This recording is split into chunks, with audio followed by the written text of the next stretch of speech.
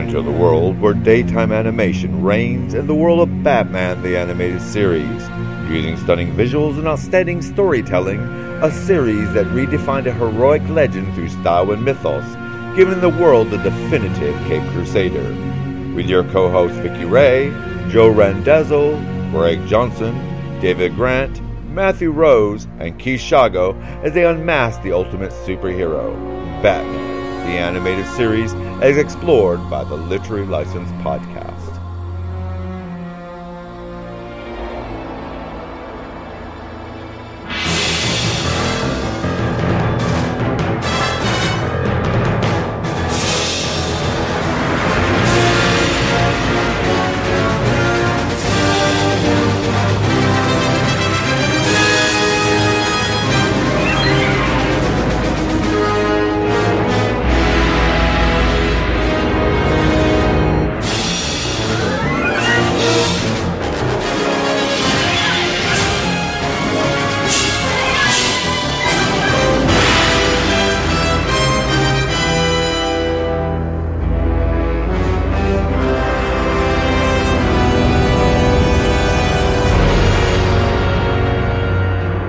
Literary License Podcast, and this Batman Week. We'll be discussing 4 episodes from Batman. And before we get started, let's find out who's with us. We got Sean Steffen with us. Hello, Sean. Hey, everybody.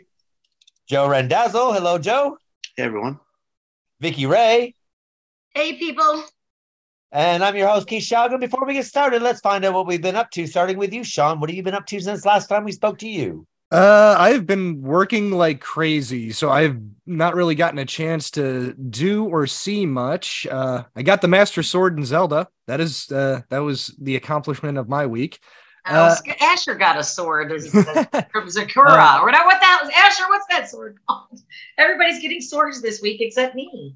But the last movie I got a chance to see, and it's something I kind of want to talk about just briefly. Jonathan Majors is the most fascinating actor I have seen in a long, long time. Jonathan Majors? Jonathan Majors. He's the only thing watchable in the new Ant-Man movie. Joe and I saw Creed 3, and we also I revisited, and he saw for the first time a Western from 2021 called The Harder They Fall. Oh, I didn't see the new Ant-Man yet. No wonder from Lovecraft Country. Yeah. That's the guy. Okay. He was cast as Kang the Conqueror. He's possibly in the process of being exiled from Hollywood due to things. He was dropped by his agency, and I don't know. Creed, right? Yeah, Creed 3. Oh, okay. Yeah, I love him. He's a great actor. Every movie, everything I have ever seen him in, I cannot take my eyes off him. He's one of the most fascinating actors I've seen in the last 10 years. Every moment, every frame he is on camera matters, and he knows how to make it work. You can't take your eyes off the guy. I kind of understand why Marvel decided to put all their chips on him. Apparently it's now coming out that they saw the dailies from Loki. They saw what he did in Ant-Man. They're like, let's make this guy our big bad for the next 5. He's our new Thanos. Let's put everything in this guy because they thought he could carry everything. Turns out he allegedly is a very troubled guy and has some issues, and he's been kind of exiled from Hollywood. So I don't know the full details of everything that's happening with his case and everything. All I know is just the outcome. Yeah. Yeah. Go ahead, Joe. Because when I watched Creed 3, I think I might have messaged you guys. But my initial reaction was Jonathan Majors, because of all the stupid things that he seems to have done, may have cost himself an Academy Award already. Yeah, because I think we would have been talking about him at least being nominated for Best Supporting Actor at next year's Oscars for Creed 3, because Creed 3 is a damn good movie, and he's the best thing in a damn good movie. Yeah. He's extremely talented. It's just a shame that he's apparently so troubled and apparently has so many issues, because he's phenomenal. Allegedly the woman that he apparently physically assaulted has now has sent out a propaganda that said that basically she made it up. Oh, I hadn't read Oh that. wow. Okay. Yeah, that came out on March 30th. So who knows what's going on between those two? Does Hollywood accept him back? Does his agency eventually? Does he go? Does he go through the mea culpa of everything? Does he go? And I mean, like, it's one of those things where you really can't take your eyes off the guy. He's the most fascinating actor I've ever seen. It really is. He's so charismatic. This Western that I checked out from a couple of years ago, the Harder They Fall. It's him, Idris Elba, Regina King, and Zazie Beetz, and it is a fantastic tribute to the classic black westerns of the 30s, the spaghetti westerns, and even Tarantino's style of western a little bit. It's a fascinating movie. So I don't know. I hope. I mean, if he's smart, he'd go to Broadway, do some stage productions for 2 or 3 years, and Hollywood will welcome him back with open arms. Well, if it is what you're saying is true. Excuse me. He deserves a second chance because, quite frankly, the guy is fascinating, and and it sounds like the woman. I mean, I don't know what happened there, and even if he did lay hands on her, which is totally wrong anyway. But it just seems like the two of them have kind of this weird, messed up relationship anyway, from what you're reading from between the two of them. So, I mean, I don't think anyone's going to know the truth besides the two of those two, but they seem to be playing each other quite rapidly. So, if she's coming out with stuff like this afterwards and then saying, "Oh, I didn't mean to get you arrested. It was, it was a terrible mistake on my part," and so on and so forth. What is it, like a Johnny Depp thing going on with him, or I didn't see anything about it. That's why it happened so quick. It was like over a 3-week period. There was an arrest. I didn't see any of that. His lawyer said he was going to put out evidence that would show his innocence, and no evidence ever came out. And then on the 30th of November, just as he's got after everything gets dropped, and this woman sends a thing out to the press saying trial by media. It was all taken out of proportion. That she's sorry, that she didn't mean for it to get this far. That's what they always that's too bad. I hate to see his he had such a brilliant career ahead of him. That's the thing. The problem with these kind of allegations, though, is that once Hollywood makes a decision, it's a bit like you're out. Well, it's not that they don't want to say that they made a mistake. They don't want to say we're sorry. So, but they're all a bunch of reprobates, basically. To this point, why would they go after him? A lot of them have been guilty of it, actually. But think of it as politics. If you have a governor that messes up in a law, and they know, and then after about 6 months they realize his law is not going to work or whatever like this, so the taxation is not going to work.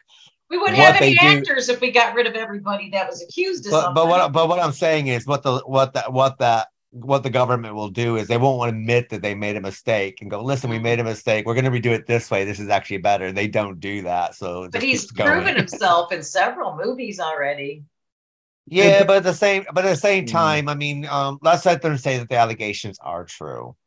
Yeah. I mean, if he is producing domestic abuse in his private life, should he still have the? I mean, it's a bit like, but then again, it's a bit like it's the Woody Allen and Roman Polanski situation. It's like, should we still be celebrating them?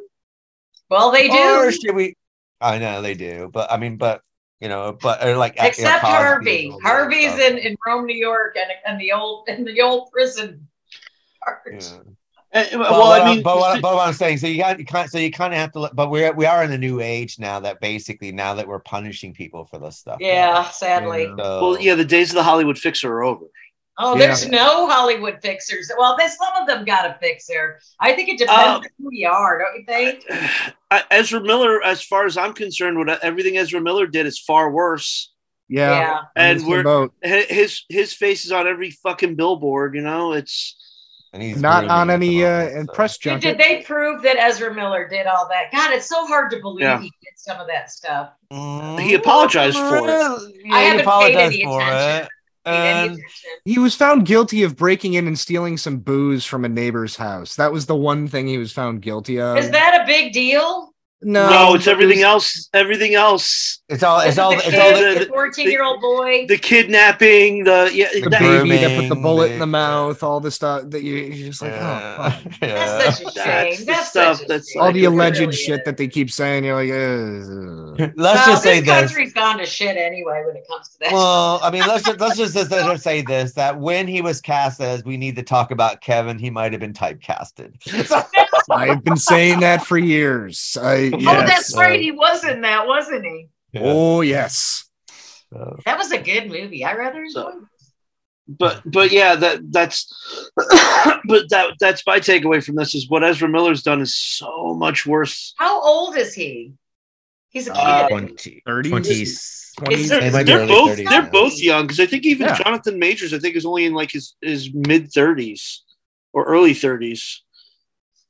But yeah, if there's any Well, that's a takeaway kid from to anything, me. I could be all of your mothers. So, if there's any takeaway from this, I'd say check out The Harder They Fall. It's on Netflix. I It's one of keep wanting to watch. Is that the Black Western? Yes. Yes. That looks really good. I'm going to watch that It is tonight. When very, Ashley's here. very It looked good. like something I could watch in front of him. Unfortunately, it's I don't think because it's a Netflix movie. It's never Well, going you to know, get a remember I was physical telling you release. all about Teen Titan?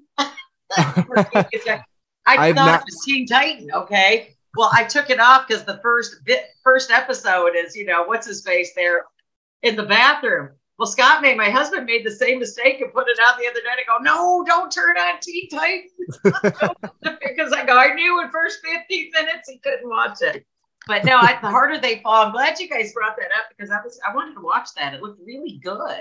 And I Truly a really solid like the movie. actor. So Oh, yeah. I still like him. I don't care. You can't believe anything you read anymore. Well, Well- there does seem to be some substance to what's been said about Yeah. a about little Jonathan Majors. So bit. I don't know. Time will yeah. tell, I guess. Yeah. Broadway might be his deal. You might be right. I mean, we don't want another Beretta story, do we? No. No. Or Phil Spector. That's true. That's true. Forgot about that. But I totally forgot about that. That is a fascinating story, though, in and of itself. Whole other podcast. Yeah. So, what about yourself, Joe? What have you been up to? Yeah, I don't know. Been a couple days for you, huh? It's been a rough couple of days for me. Before that, yeah, we watched Creed 3. We watched The Harder They Fall. I started going through all the Halloween movies for the podcast next week. Even though we're technically only covering the 78 and the remake, I realized I hadn't watched 2, 4, 5, 6, 7, and 8 very much. So I was like, all right, let me Halloween's? Yeah. So like, let me just get back into them. That way, if people on the podcast next week do start discussing the sequels that I haven't seen as much, I have some frame of reference because for a lot of them, I haven't seen them. I haven't seen. Well, I I haven't watched seen. Rob Zombie's Halloween the other day. You know what? It wasn't that bad the third or fourth viewing. I almost liked it. It never was that bad. I never thought it was No. that bad. I didn't think it was that bad. I was, The sequel's bad because he brought his wife back from the dead, but that's another story altogether. damn, well, there's that. We'll discuss all that next week. But I realize Right. I haven't seen Halloween 6, Halloween H2O, or Halloween Resurrection since they came out. And No, they're considering all out right now too. Resurrection came out in 2003, so I was like, all right, I definitely have to, That it's one's been hard to get through. 20, That one's hard 25 to get years. through. Well, I'm up to 4. I watched up to 4 so far, and then Joe, you're such an overachiever. You always have been. well, it's really more that like I feel like there's probably going to be people on the podcast next week who have seen all of them recently or watch all of them pretty frequently. Yeah. Yeah. I'm like, I gotta knuckle down. I gotta get through them because I need to have some frame of reference on these movies that I haven't seen in 25 years. Halloween 4, I'll say not as bad as I remembered it. and- Halloween 4 is great. yeah, Danielle It is- Harris. it is the best of the early sequels. Fantastic. But that shows that Laurie Strode's a bad mother. Yeah. Oh, that one. Yeah, she Yeah. was a bad mother. Oh yeah, if we go by what happens in H2O, her death her off-camera death between Halloween 2 and Halloween 4. I mean, she faked her own death and left her child. And started up a new family. Started up a new life and a new family. Yeah. See the That's Halloween true. I didn't timeline even for some think reason. about that. The Halloween timeline is so fractured that it goes Halloween 1, 2, then H2O. So it kind of omits the Thorn trilogy. So like, I mean that the whole timeline is all over the fucking map. Depending if There is no timeline. Oh, there is. There's alternate timelines. It's a multiverse. There's now. three timelines if you think about it. Yeah, and up until the new trilogy, Yeah. you know, Laurie and Michael are brother and sister, which is what Yeah. Rob Zombie goes with. So now they're apparently not brother and sister. So. Yeah, because it's Halloween, Halloween 2, Halloween 4, 5, 6 is one timeline. Then Halloween 2, Halloween H2O, And Halloween Resurrection is another timeline. Halloween, then Halloween 2018, and then the new movies are another timeline. And then there's Halloween 2, Halloween 3, which is a completely different timeline because in that one, Halloween is just a movie in that universe, and none of the events really happened. Because they're watching it on TV. Yeah, that's true. Yeah, it's not as screwed up as the Texas Chainsaw timeline. That one is. That one's 10 times. The continuity, there is no continuity. There's no continuity. Every single movie of that series is a requel. It's or a reboot or I don't even know, a sequel reboot. I don't even know anymore. I want to say it was. I saw a video recently. It was Brad Jones, the cinema snob. Just bring another Sawyer up from the basement. As soon as you knock him over the head with a hammer, bring another one up from the basement. That seems to be what happens in that series. But yeah, I was from going Vigo to McConaughey. I was going through the Halloween movies, and unfortunately, they're fun to watch. Though they might be fucked up, but they're fun to watch. It's mindless entertainment. So and then early in this week, something happened, and I decided I needed to switch and watch stuff that's less serious in tone. And I just decided I wanted to go a little less dark. And I've just been watching like classic comedies and stuff just to kind of get my mind off something that happened earlier in the week. That's good for you though too. And yeah, I've been watching a lot of Chaplin this week. A lot of I watched a Wheeler and Woolsey movie last night from 1931, and I realized that they may have created the Who's on First thing that made Abbott and Costello famous. Oh, really? I really got to look into it. Yeah, because there was. I was thinking we were watching Ed Wood last night. I was thinking about you guys. Every time I see Ed Wood, I think of Joe and Kate. Ed, you were watching the Tim Burton movie, Ed Wood? Yeah, the movie about Ed Wood. Okay, I wasn't sure if you were watching an Ed Wood movie. No, I'll watch those. I love Glenda. I love all of those movies. I think they're so bad, they're genius. I'm sorry. Pull the strings. I remember. Pull the strings. I gotta find the magazine, but I remember reading an interview with Vampira, like 20, 25 years ago, where she was talking about Ed and how he was one of those people who was like, he didn't like the way Johnny Depp portrays him. Is kind of spot on because he didn't realize half the time how absolutely utterly stupid some of the things he wanted to do were. You see the strings on the spaceship. There goes the string. You can almost see the string. Apparently, in the 70s, he was making porn, and he was he cast Vampira, and he apparently she walked off the set because there was a scene where he wanted her to have sex with like this young guy in a coffin, and she's like, the fuck are you hiring me for? I did never hear about that. I believe it though. Well, he was apparently he was like, wait, what's the problem? It's acting.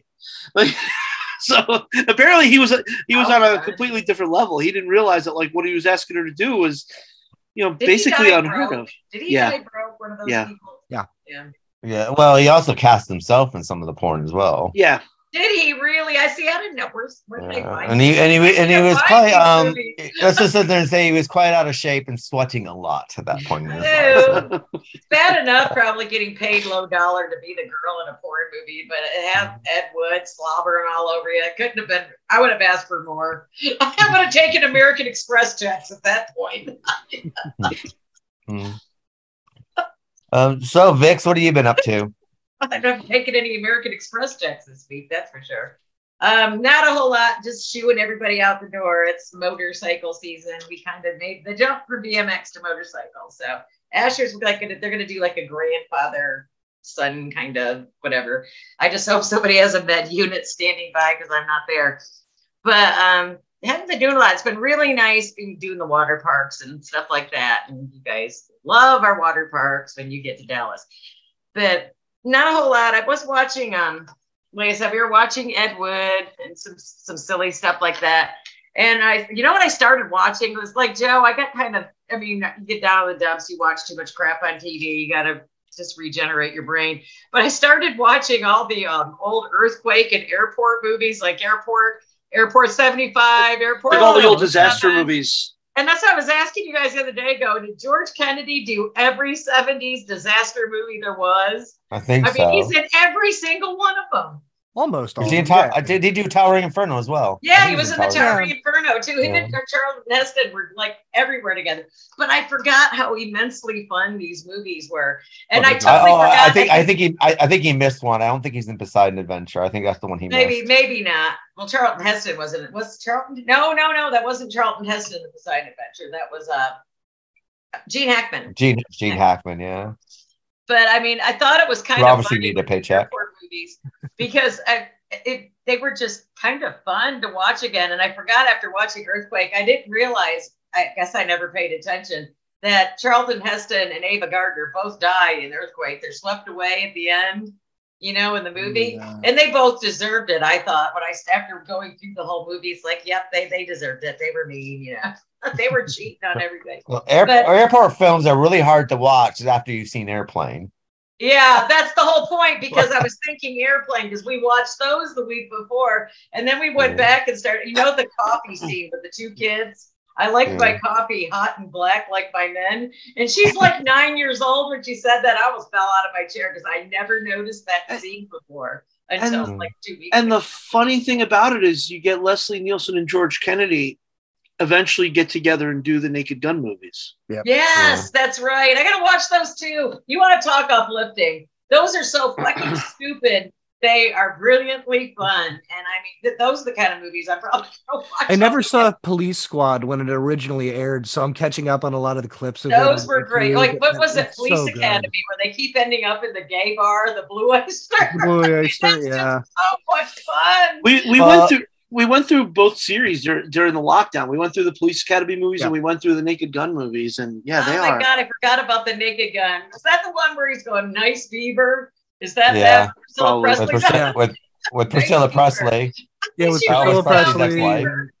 And she actually brings down the beaver. Those are just so much fun. Colonel OJ Simpson's kind of ruined that series for you know what? OJ was a punk. To be fair, it's him getting his ass kicked the entire movie and just constantly getting beaten. So if anything, you get that. Beat up a lot. Everything happens. But I think after OJ Simpson, the whole trial came out. It's like anything that he's ever been in kind of been like shelled like back into the shadows. Unfortunately, Hurts never recovered. You know what? That was the saddest thing though. Watching him live in that Bronco. Let me tell you. I didn't get any joy out of it. I was a little kid when that happened, and I remember it very, very vividly. And I think I was watching the NBA playoffs. Every channel got broken into. I know that. You were probably little, and I was. No, I was just in grade school. I want to say. Oh my God, you're just young. I remember the day that they were going to reach the verdict on the trial. I remember I was in high school. They wheeled the TV in. Yeah, we were gonna watch the verdict live. Nice. I mean, it was that big a deal. I was driving through downtown Denver on I-25 when that verdict came out, and everybody was listening, and everybody was infuriated. I think Norm Macdonald summed it up best. It's official. Murder is now legal in the state of California. Yeah, sadly true. Oh, well. Only for a year later to go to jail in Florida for beating someone up to get his trophy back. Well, no, they kept selling his shit. He wanted his Heisman Trophy back. He wanted all his memorabilia back. He wanted his stuff back. Yeah, that's all. He's out now. He was golfing. He puts videos on Twitter every once in a while. He's around. It's surreal.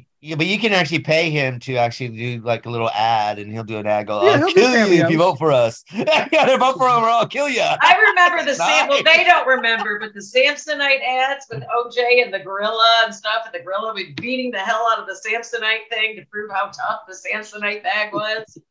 I didn't see him when they aired, but I have seen him since, and yeah, Those are were good ridiculous. commercials. That's a shame how that. I mean, it's so sad how things turn out sometimes. It just really is. I get no joy out of it. I really don't. Yeah.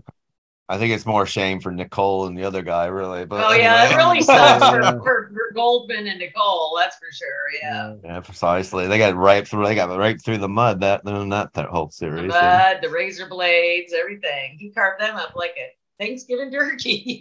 Jeez. That was terrible though. The glove. I still never got the glove thing. Was the glove too small? Was that the whole thing? No, The he had, blo- he the- would only wear a pair of. He would said he would only try the pair of gloves on if he wore surgical gloves first, because he said he didn't want germs or something inside the glove, maybe inside the glove. So he put on a pair of surgical gloves, I don't remember then that. put on the other gloves. And as you know, if you wear a pair of rubber gloves, putting anything over a pair of rubber gloves is not going to exactly fit.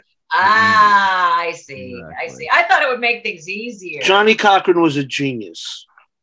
Yeah. Poor Johnny Cochran. That guy. Well, his heart Well, they went suffered for terrible. instead of murder, they made it about race, and that's what.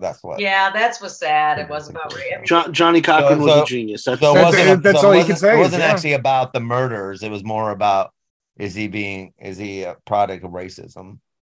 So Yeah, that's the That's only right. reason they were afraid he was good. They were going to burn down LA again. That's probably why they found him innocent, because nobody wanted to burn down LA again. That was right after the Rodney King riots, wasn't it? a couple of years. Yeah, a couple years later, I think they were intimidated. the vibe, everything that you're saying, it's kind of all everything all came together at once, and it was one Yeah, of those probably things was where- like the I mean, perfect storm.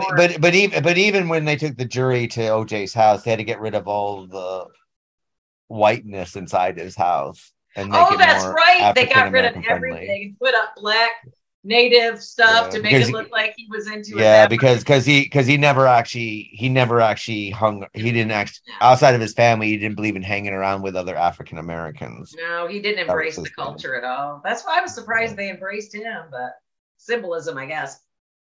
Well, I mean, it's sports heroes. You know what I mean? Well, I thought it was really sad myself. But what about you? I mean, I don't Pete? think What you doing? What I've been to, well, ready to get Ferris to move over. He's moving over, so he'll be here next Thursday. So, Are getting you ready bringing for a him. bunch of stuff? Got Yeah, anything good? he's got a couple suitcases and stuff. So yeah, and then we're looking at places in Dallas at the moment, so we're doing that. And then I saw a really good comedy that I highly recommend called Bros. about, I saw some of it. I never finished it. Oh, it's so funny, and I got a bit teary eyed at the end of it because it was quite sweet at the end of it. But it's kind of like it takes the piss out of the whole LGBTA situation. Oh, it does. And it's written and directed by this gay comedian sort of thing. So it's really funny. I highly What recommend channel it. was that on? I kept seeing it, but I It never. went to the cinemas, and over here it's just come on our our Oh, it's HBO. over here. I think it's on streaming. Actually, who made it? Yes. Paramount. Who did it? I can't. Maybe That's gonna bug me. Paramount Because or I'm just trying to find Universal. things to watch. I think it was And either I'm Paramount all or alone Universal. by myself all weekend. I don't wanna It's watch really good. I everything. highly recommend it. And there's no big stars in it. Just I think recommend I think the biggest one is Deborah Messing. She pops up in it, and one of the scenes, without giving too much away, it's like the main guy is like telling her his problem. She goes, "I'm not great. For God's sakes, I'm Deborah Messing. I am playing a character. Stop telling me about your gay problems. I'm not your it's on best Prime friend." Video. Okay. It's on Prime So that was quite Video. funny. It kind but, of reminded me of the Birdcage a little bit, and I totally adore that movie. I love the Birdcage. But I highly recommend it. It's really funny. It's very cute. It's a romantic comedy, of course, but against this kind of backdrop. But it's done quite realistically, and they kind of do take the whole thing about stuff in the gay culture, like the threesomes and the chemsex and all that's kind of thrown into this sort of thing. That's quite funny with tongue firmly in cheek. But I highly recommend it. Okay, And then- I've never heard really too much about it one way or the other. So cool. Yeah, it's really good. I really enjoyed it. And then and then Ferris and I have been watching a lot of teen comedy stuff at the moment, like Cruel Intentions and Was that The any Kissing good? Booth. Cruel Summer. Cruel Did you guys Intentions. watch that? Anybody watch Cruel Summer Never heard of I it. new haven't seen one? Cruel Summer. series? Just wondering. But Cruel Intentions, the movie, is fantastic. I highly I saw recommend that. that. Is it a series So- or a movie? No, it's a movie from No, the it's 90s. a I'm movie. surprised you never heard of it. I've heard of it, but I haven't watched it. It's the teenage remake of Liaison de Yeah, Dangerous. Dangerous Oh, Liaisons. they did a redo. Yeah. I mean, With Sarah Michelle Gellar and Right. Reese Oh, Witherspoon Selma is it and Blair Ryan pretty much is Phillippe. the in same it, story? Yeah. Is it pretty much the same story that Yeah, it's just set in a high school. I love the first one. I love Sarah Gellar though. I've always loved her. Sarah Michelle Gellar. So we She watched gets her that. So second season. I haven't seen Selma that in a long Blair. time either. What's that? I said I haven't seen that one. I haven't seen that in a long time either. That's maybe something to do for. I for love a that rewatch. movie. It was Yeah. cruel. Yeah. That was a really mean movie. It's sort of like Clint Eastwood's Unforgiven. You felt like beating the shit out of everybody once you finished watching it, you know? That's what I felt when you watch Unforgiven. It's just like, I'm going to go fuck somebody up now. I mean, I think it's the movie that actually turned Reese Witherspoon into a name, doesn't it? Really, because after I that, think then so. she I did think it walking the is. line and stuff like that. I think, so. well, because she was pretty victimized in that movie. So I think she sticks out like a sore thumb. Well, I mean, and it's quite interesting because I think because she did that movie Fear with Mark Wahlberg, didn't she? And then That was the kinda, next yeah. thing, maybe her breakout, I think, was Fear. Yeah. At least and then in the Midwest, then it was Election. one of those things that played very well. Well, she got her start on As the World Turns. She was playing Erica Kane's daughter on As the Oh World Turns. yeah, that's how my mom. well, Michelle Gellar. Yeah, was your doing soap mom would operas as well, remember. She was a Your big mom soap. would She remember. loved her soaps. Yeah. Yeah. Well, and Sarah Michelle Gellar was a soap actress as well when Yeah. she Yeah. As the World General Hospital. Turns. As Yeah. the World Turned. She was she was a horror on that. She was so rotten on there. She was good. She got Well, good I just remember Reese Witherspoon playing a total bitch in Election with Matthew Broderick, which is Oh. brilliant. That was another that? one. That was a brilliant movie. She was a true. I have never terror in seen that a movie I where love she's that played movie. a bitch. What movie was Oh, it? The Election is really good. You watch it with Matthew Broderick. Really? So, I've never. She's yeah, always very been, good. like Miss Alabama kind of stuff. I've never seen her play a bitch in anything. What was it Legally called? Blonde. Election. Election. Election. Okay.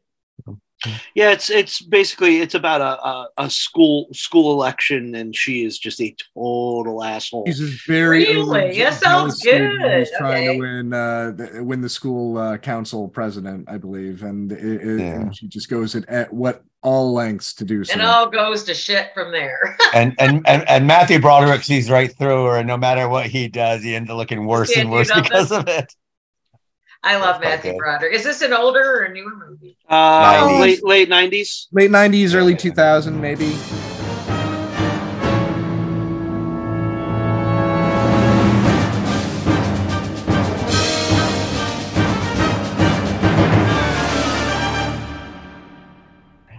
And on that note, that brings us to Batman the Animated Series, which our first Yay. episode is The Strange Secret of Bruce Wayne. After a prominent judge is injured during a struggle with some thugs demanding money from her in exchange for a strange tape, Bruce Wayne decides to take a trip to Yucca Springs, a resort where the judge has vacationed, and consult Dr. Hugo Strange, a psychiatrist.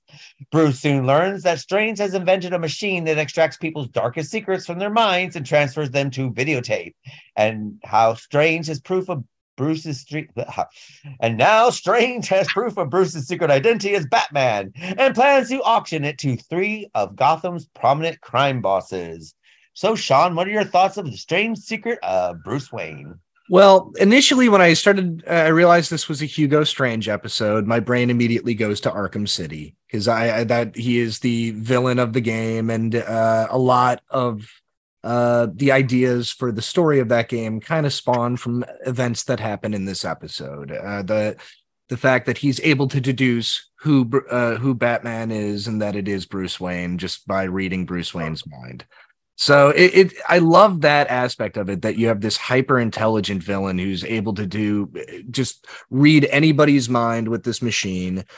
And his idea from there is to auction it off to the highest bidder. And he brings in the Penguin, Two-Face, and the Joker. So you get a little bit of bonus of all the villains showing up.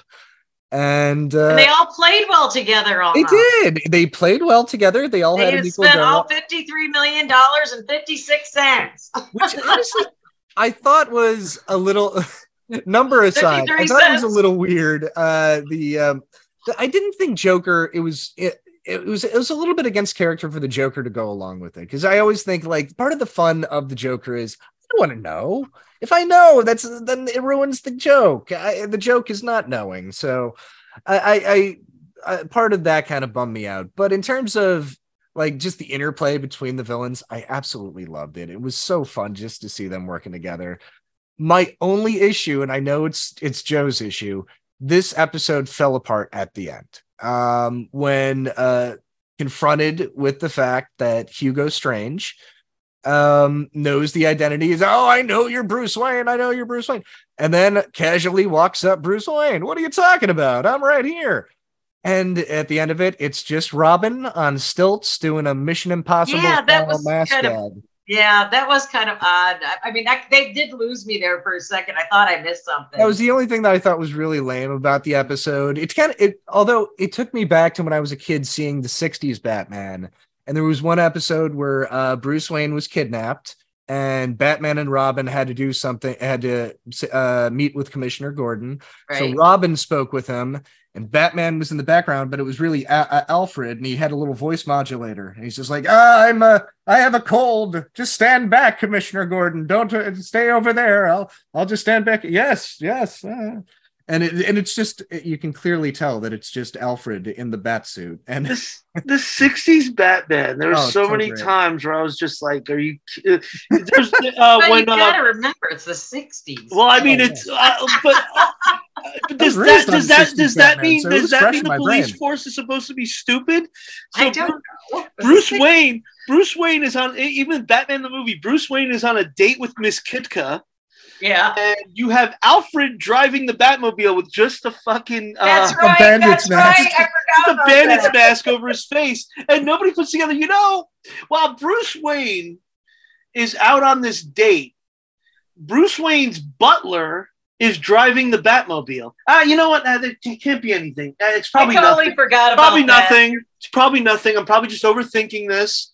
And he didn't really look like Batman, actually. Yeah. Not at all. No. Why does Batman have a mustache? And scrawny Alan Napier. Well, the worst thing about Batman is in watching in high definition. The classic because he's less Batman than Batdrag because of the eyebrows drawn on the back of Batman outfit on the cowl. Like, okay, and Cesar Romero's mustache, which is now clearly. I mean, visible. I could see it on TV growing up, but now I can clearly see it. It's really kind of troublesome with the Blu-ray. Sometimes it just is, or the high def. My favorite one is that I've seen recently is Star Trek: The Next Generation. You could actually see the marks on the carpet. And, please tell me you can't. No, you could. The two best things: you could see the marks on the carpet, and you could see in the backdrop to avoid the reflections in the screens. They have black cardboard paper or black construction paper over certain parts of the screen, so that you don't have the light reflecting in it, and you can see the paper clear as day stuck to the wall. That's the thing; these things were never meant to be seen. No, they're never meant to be seen with this much clarity. Well, they had that with that. They had that problem with Buffy when they widescreened the first 3 seasons of it, and it's like, and you could see where the set is cut off, and there's like you can see like where the set begins in the middle. It was meant to be seen in 4:3. It wasn't you weren't meant to see everything off to the sides. See reflections of cameras on dollies and windows, and as they're moving past, you see a lot of that now. The how well the viewer was going to see these things later. They were just putting stuff out and they had no idea. Like with the 30s, like we always talk about how they recycle music and stuff. They didn't know that was going to get seen, as much. I'm at the point now though where I'd rather have it upscaled and preserved on physical media than get deleted from a server and put in I agree. Tax write-off. So I mean, I'll take what I got at this point. I've been watching over the last 2 years. I bought the Three Stooges box set, and I've been going through all of them. I think I have like 30 or something left out of the 190 shorts. And one of the things that I started to notice was they would not just recycle the same plots, they would reuse the same footage in some of them. Yeah. And I started noticing that. And especially when Shemp dies, because then you have Joe Palma, they're shooting the back of Joe Palma's head as if he's Shemp, and they would cut to footage of Shemp from other short films to fill in the dialogue and stuff, and it's so obvious. Well, everybody's got their stock film. I mean, when we were interviewing Lloyd Kaufman that one time, he had that one car that he used for everything. Hey, if you got a car wreck like that, use it. Well, Corman did that in the 70s too. There was a pair of films. Oh wow, I cannot remember for the life of me what the titles were. But yeah, he had all these car crashes in this one film, and then when he was making his next car chase movie, he just recycled all the car crashes. He just found identical cars to shoot around the other scenes. Well, Corman did that also with that film with Jack Nicholson. Anyway, what's it called? The Terror. The Terror. I mean, like even like the horseback riding on the side of the beach and all that. That's from The Raven, and and the way the Terror happened was he had Boris Karloff under contract for 3 more days, and he had all these sets from The Raven still up. So he told Jack Nicholson and Nicholson and someone else. It might have been Robert Towne. Yeah, he told him, "Hey, go write a script for Karloff. We got him for 3 days, and then come back. Bring it back to me. We'll shoot these films." And The Terror is awful, but it's legendary because it's literally Corman sending Jack Nicholson and Robert Towne going, "No, go write a screenplay now. Karloff in a castle," and he used Jack Nicholson and Dick Miller because they were his people that were around all the time, and he was paying them anyway. So yeah, let's get in this. Write a role for you. Write a role for Dick. Write a role for this young girl that we got. She's the love interest, and Frankenstein it all together. Well, I mean, we also got that with when we did a couple of Abbott and Costellos that we did this season, where we realized like some of this is kind of recycling kind of. Oh, yeah. I didn't realize the Abbott Costellos got so painful towards the end until we started covering. Well, but I think the thing is, you also have to remember that they weren't meant to be.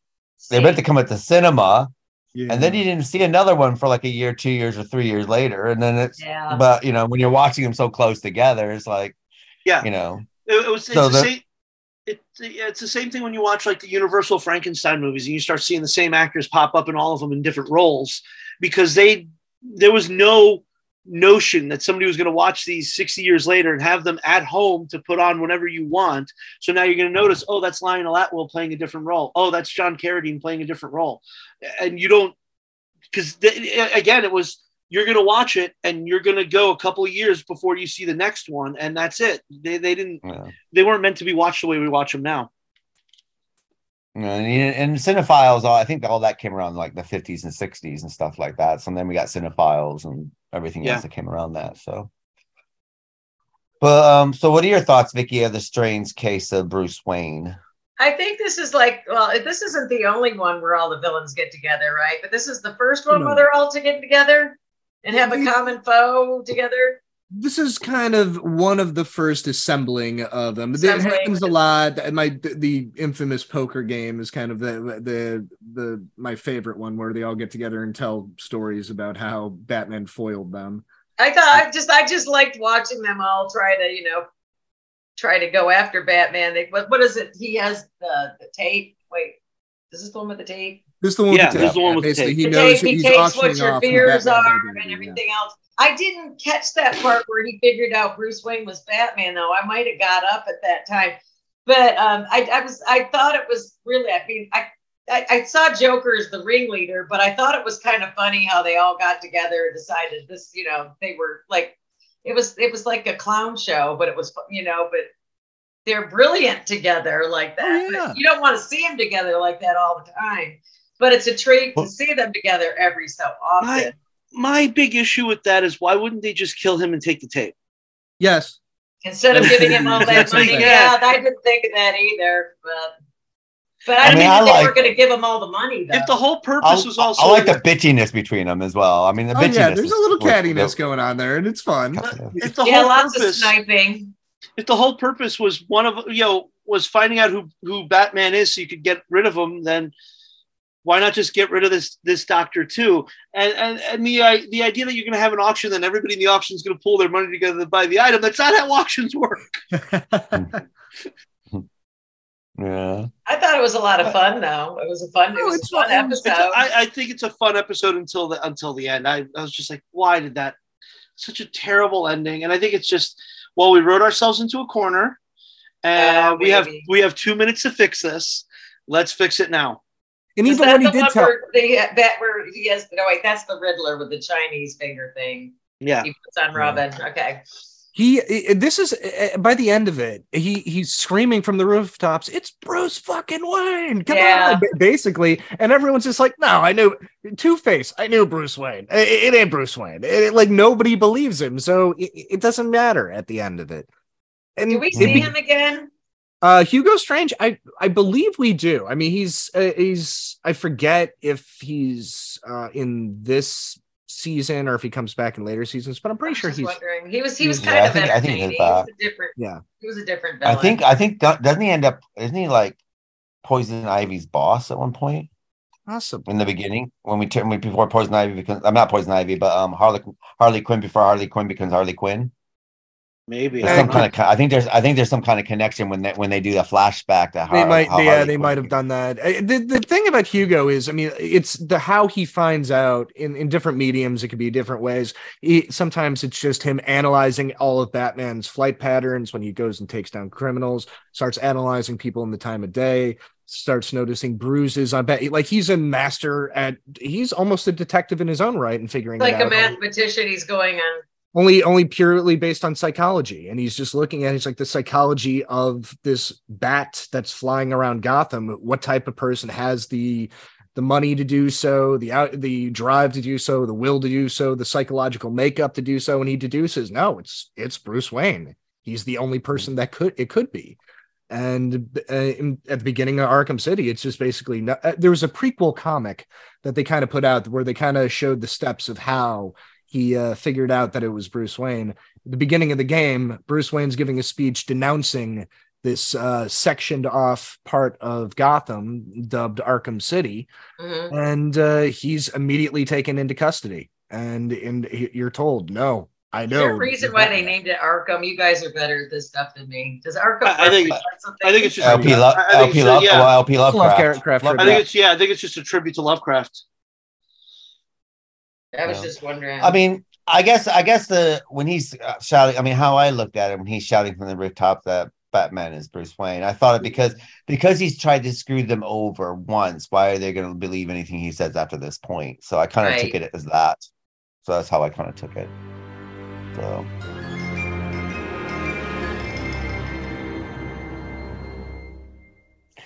Well, this brings us to Heart of Steel, Part 1 and Part 2. Several robberies take place at major companies, including Wayne Enterprises, and Bruce Wayne, as Batman, discovers the thief to be a mechanical briefcase. Bruce meets with his old friend Carl Rosum, an expert in robotics who lost his daughter to a vehicle accident years ago. He also meets Robson's assistant, Rhonda Duane, and Rosum's ultimate creation, a prototype AI known as Holographic Analytical Recuperating Digital Computer, or HARDAC. Bruce invites Duane to dinner, and around the same time, certain civilians start acting strangely. Most surprising is when Duane unexpectedly leaves Wayne Manor while Bruce is on the phone, and the entire Batcave turns on Batman. Yeah. Then Batman manages to free himself from the Batcave's clutches and brings it back under his control. Although he fails to track Duane down, Barbara Gordon, making her screen debut, approaches Batman to inform him of her father's sudden change in behavior. A brutal fight between Batman and Detective Bullock ensues, during which Batman pushes Bullock onto the bat signal and reveals him to be actually an android, meaning that the real Bullock and James Gordon have gone missing, and Batman knows who the culprit is, HARDAC. Batman must stop the evil supercomputer before it's too late. So, Joe, what are your thoughts of Heart of Steel, Part 1 and Part 2? Well, this is kind of a great time to be discussing this AI. I thought it was very, very good time to discuss AI. Yeah, because this is, I'm very much anti-AI. I am very much with you. Very much with you. Not because of the scary they're taking over the world, flights of fancy. They did make a few movies about it. There's been a lot of movies about it. Yeah, one that they lifted a lot and put into this episode too. It's really they definitely this is definitely a tribute to Invasion of the Body Snatchers. There's a lot of that. I was going to say there's a lot of Terminator too with how they're doing the exactly.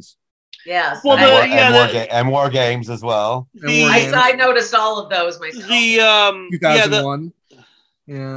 The what do you call it? The robots themselves do look very much like like the exoskeletons from Terminator. But yeah, it's very much the pod people. Yeah. Basically. You know, your clone's created and takes over.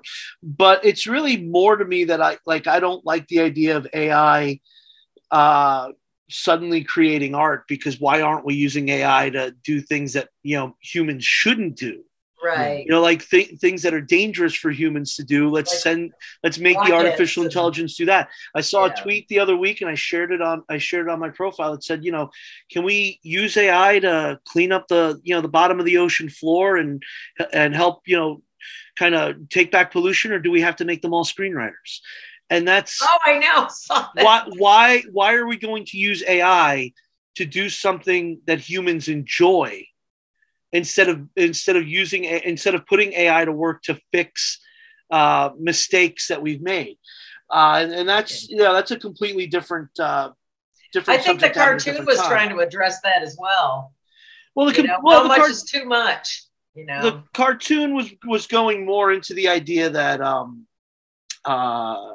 you know, AI is going to run amok and destroy us all, and who knows? Maybe that will. I don't trust it. I don't think that men should be replaced in missile silos or airplanes. Well, there was a recent story of the military trying to use AI, and it did not work out well, you know, in the experimental phase. For pilots, for the airlines, no, absolutely. I do not want to see that either.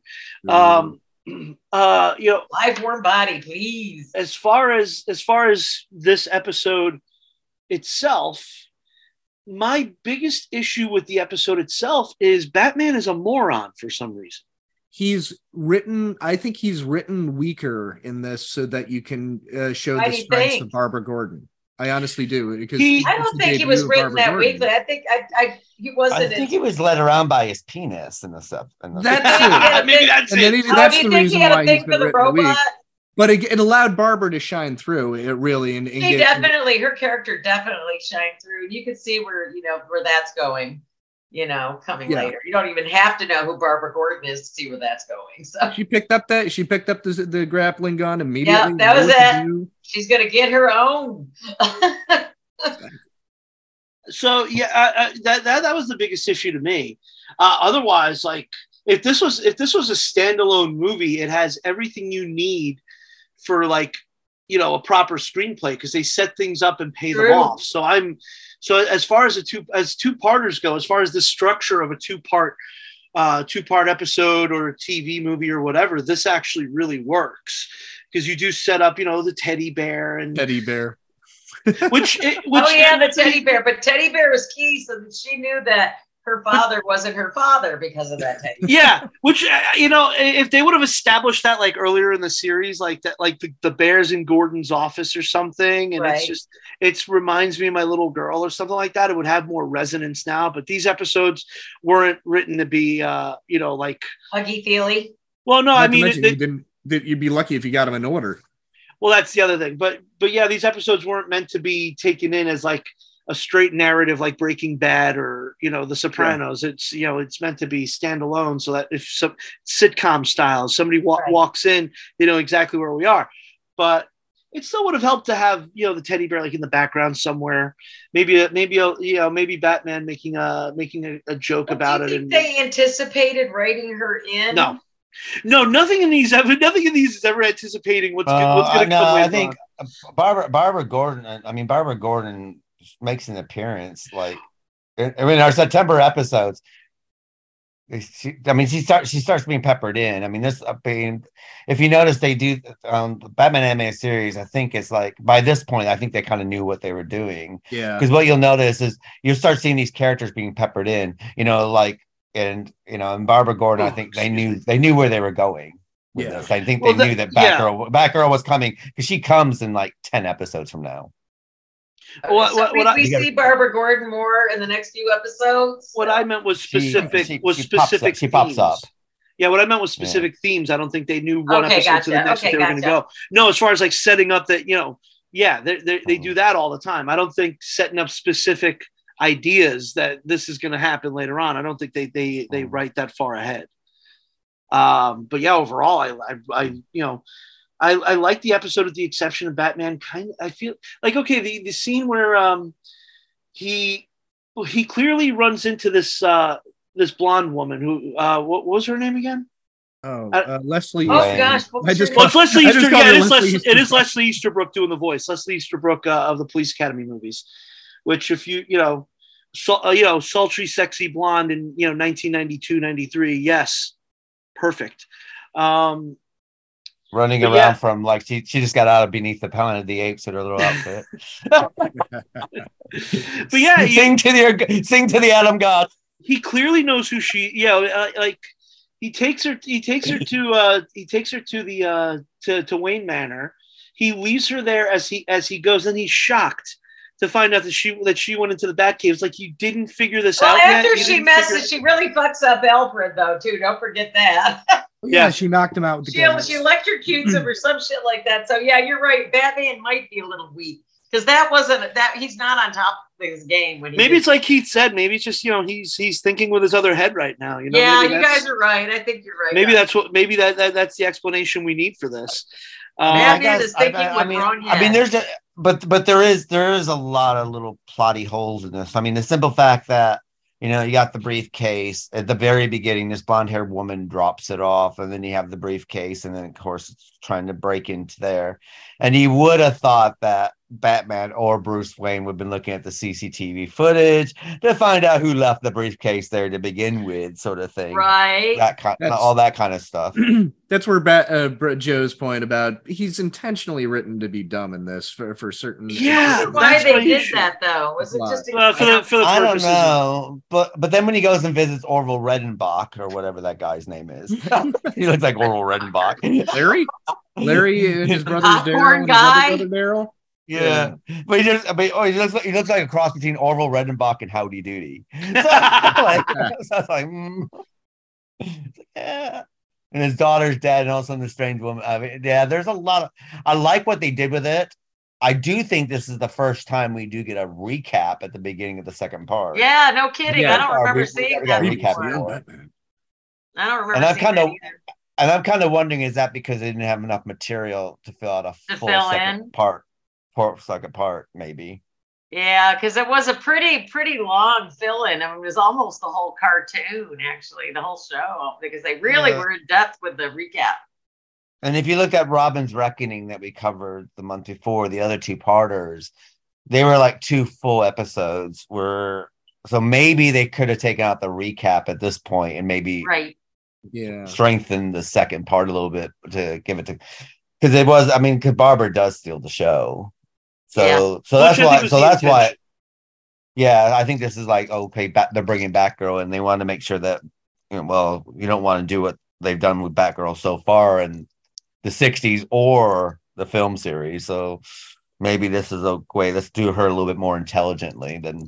Do you think that she was? Well, I don't think she was made not intelligent. Barbara Gordon, like in the 60s, and even in, I can't really speak as I have to go back and watch the Batman movies again when she comes. Well, Lisa Silverstone, Yeah. she was the niece of Alfred.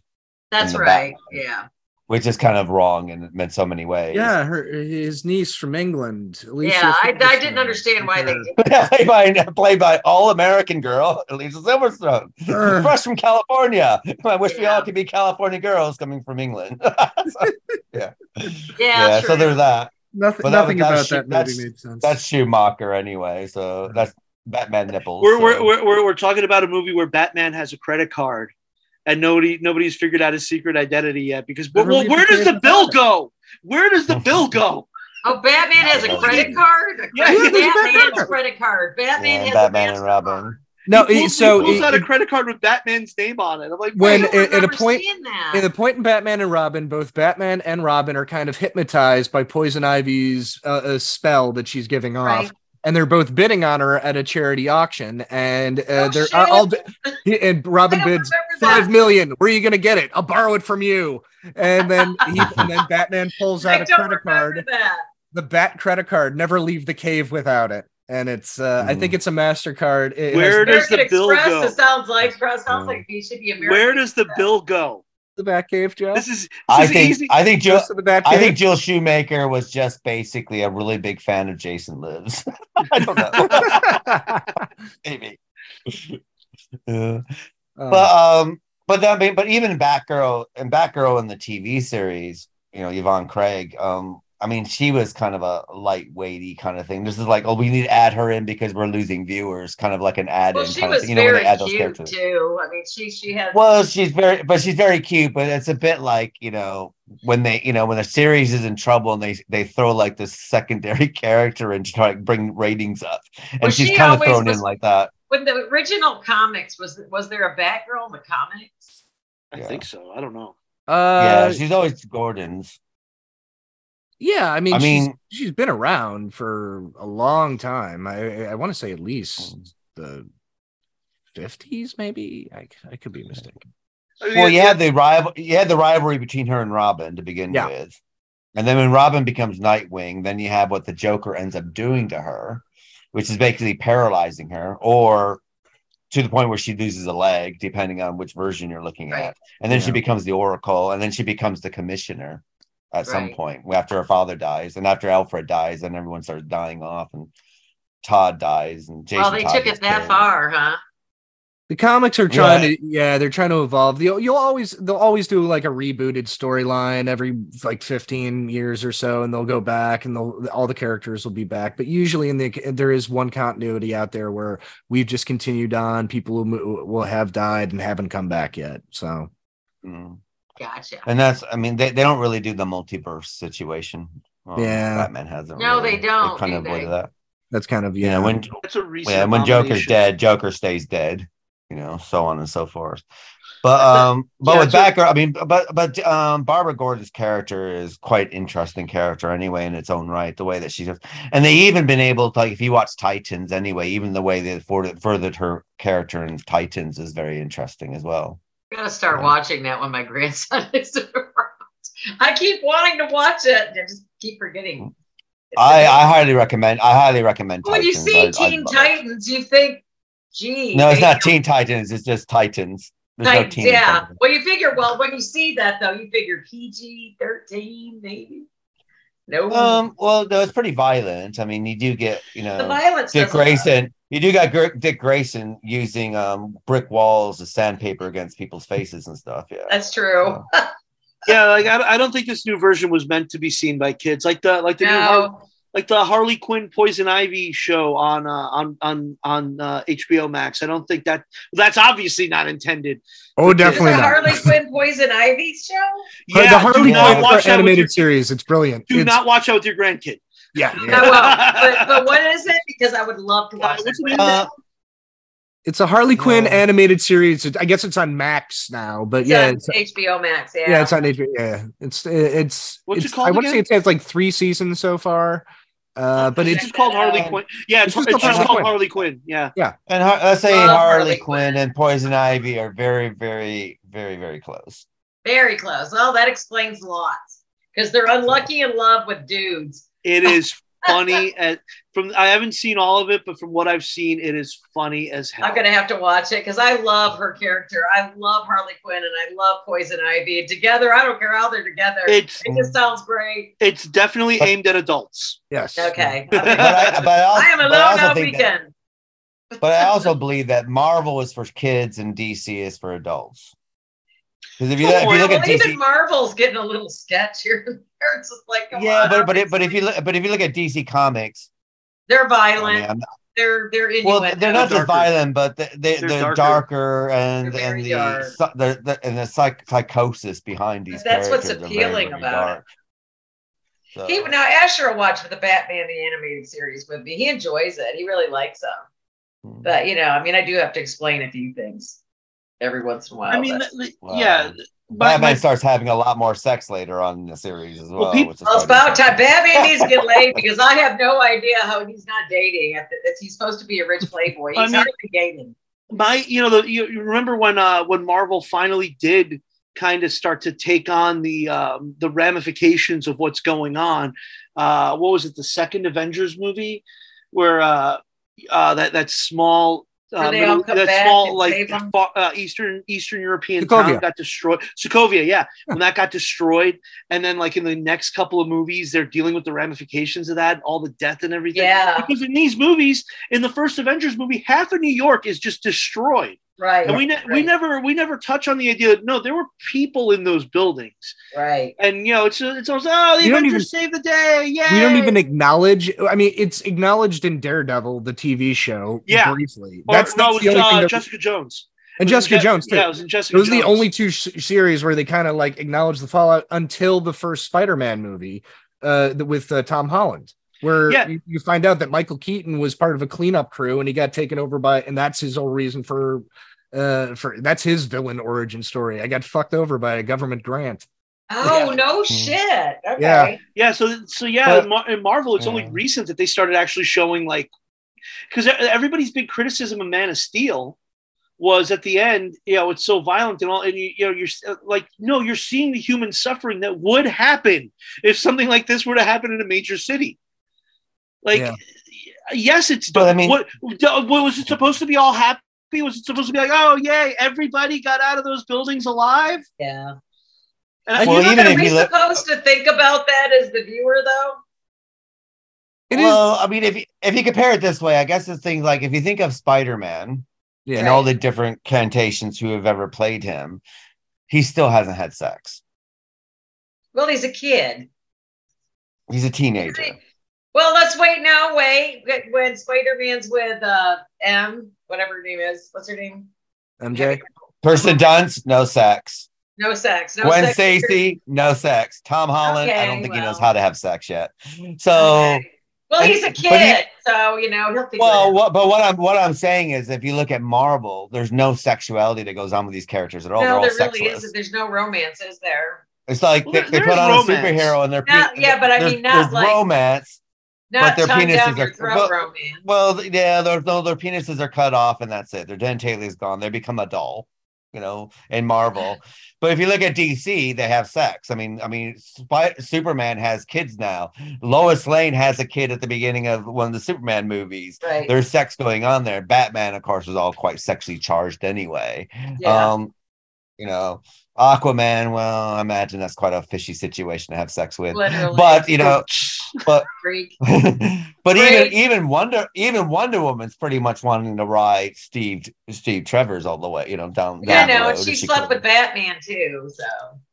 So So the thing is, so they're all very, very sexually charged. DC is, where Marvel's very family oriented. I mean, it's like you're kind of looking at the Fantastic Four, and it's kind of like this dysfunctional asexual family. Well, Right. when you look at the origins of DC, what does DC stand for? Detective Comics. These are, Noirs. Yeah. and a lot of time based on old noir, old mysteries, and there's always noir. Mickey Spillane and Mickey Spillane and stuff like that. Hammer. And when you look at all those old noirs, they didn't say it. They didn't come right out and say it. But what was Barbara Stanwyck? What were Barbara Stanwyck and Fred McMurray doing? Like, they don't explicitly spell it out, but they were having sex Well, behind that's what her. my mom always says. There's just nothing left to the imagination anymore. She always tells me. Well, I mean, also if you look at if I guess if I look at Marvel, it makes sense that they're with Disney. If you look at DC, I can see James Ellroy writing a DC comic movie. Who does own? Who owns like DC? LA Confidential, Warner Brothers. Warner Brothers. That's Yeah. right. Okay. WB Discovery. Yeah. Which, when you think about it, what's Warner Brothers? Warner Brothers, when they, their bread and butter in the, when they started out, were the old gangster movies. So it makes perfect That's sense true. that That's DC is true. going to wind up there, because this is the studio, James Cagney, Humphrey Bogart, and Edward G. Robinson. So, yeah, it makes total sense.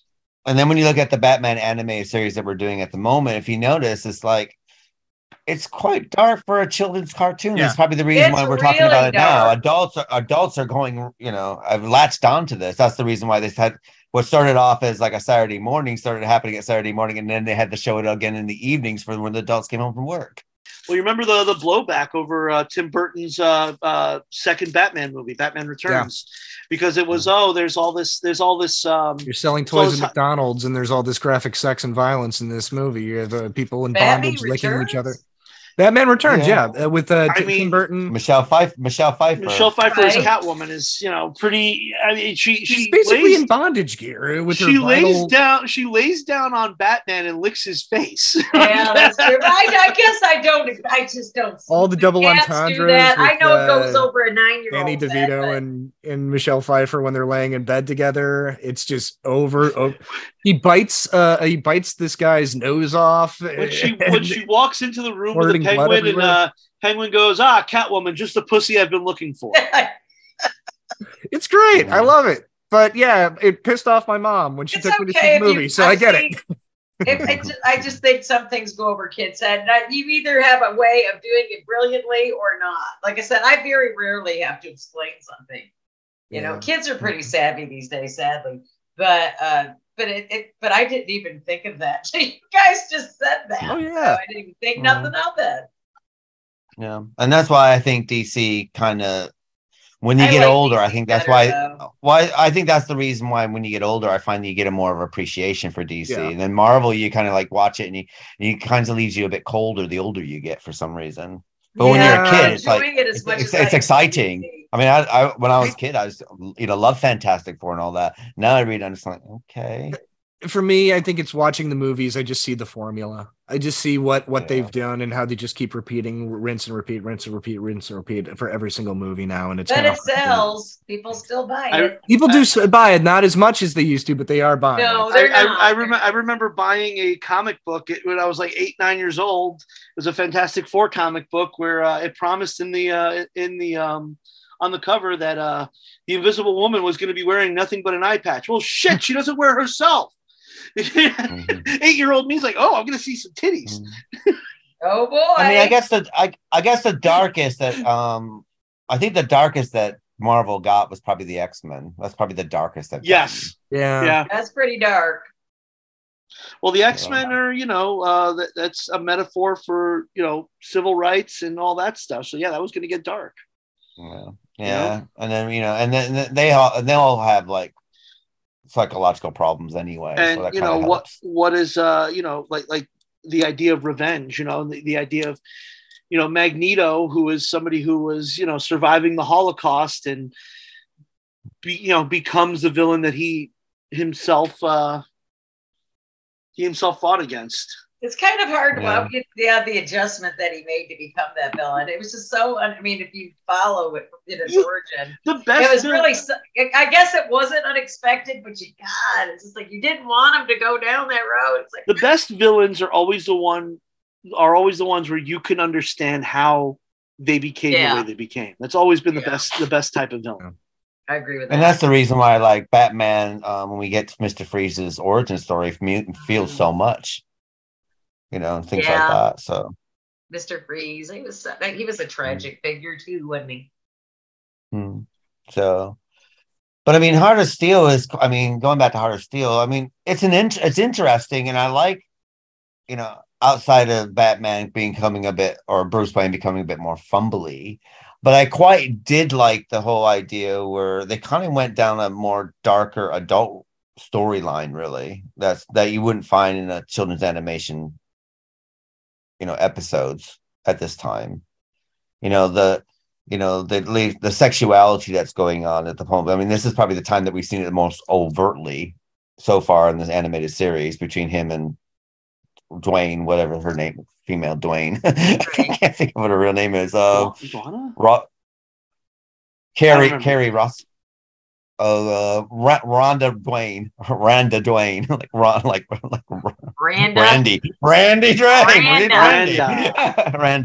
Randa Dwayne. So we get like the sexuality between him and Bruce, and we kind of got them like by the fire and stuff like this, which is kind of a bit more edgier than what we had so far with Bruce. The other thing. Well, except for Poison Ivy. Poison Ivy was the only other time that like we actually saw that kind of sexuality, the first appearance of her. We kind of saw the idea of sexual attraction in that episode. So when we get to later episodes, when we get to Royal Gaul's daughter, they kind of push it even further, but you can see where they're starting to push this envelope a little bit more each time, Bruce. And I guess the whole thing about AI and the doppelgangers and so on and so forth. I mean, I think overall, I think the way it's filmed and the way the story's put together seems to be more of an adult, because there's a lot of juxtaposition within the script as well. There is a little bit of action, but it's a bit more script oriented than action oriented because even when Batman is taken up at this, after the end of part one, it feels like it's been tacked on. Oh, we need a bit of action here, so we need a cliffhanger. Off he goes.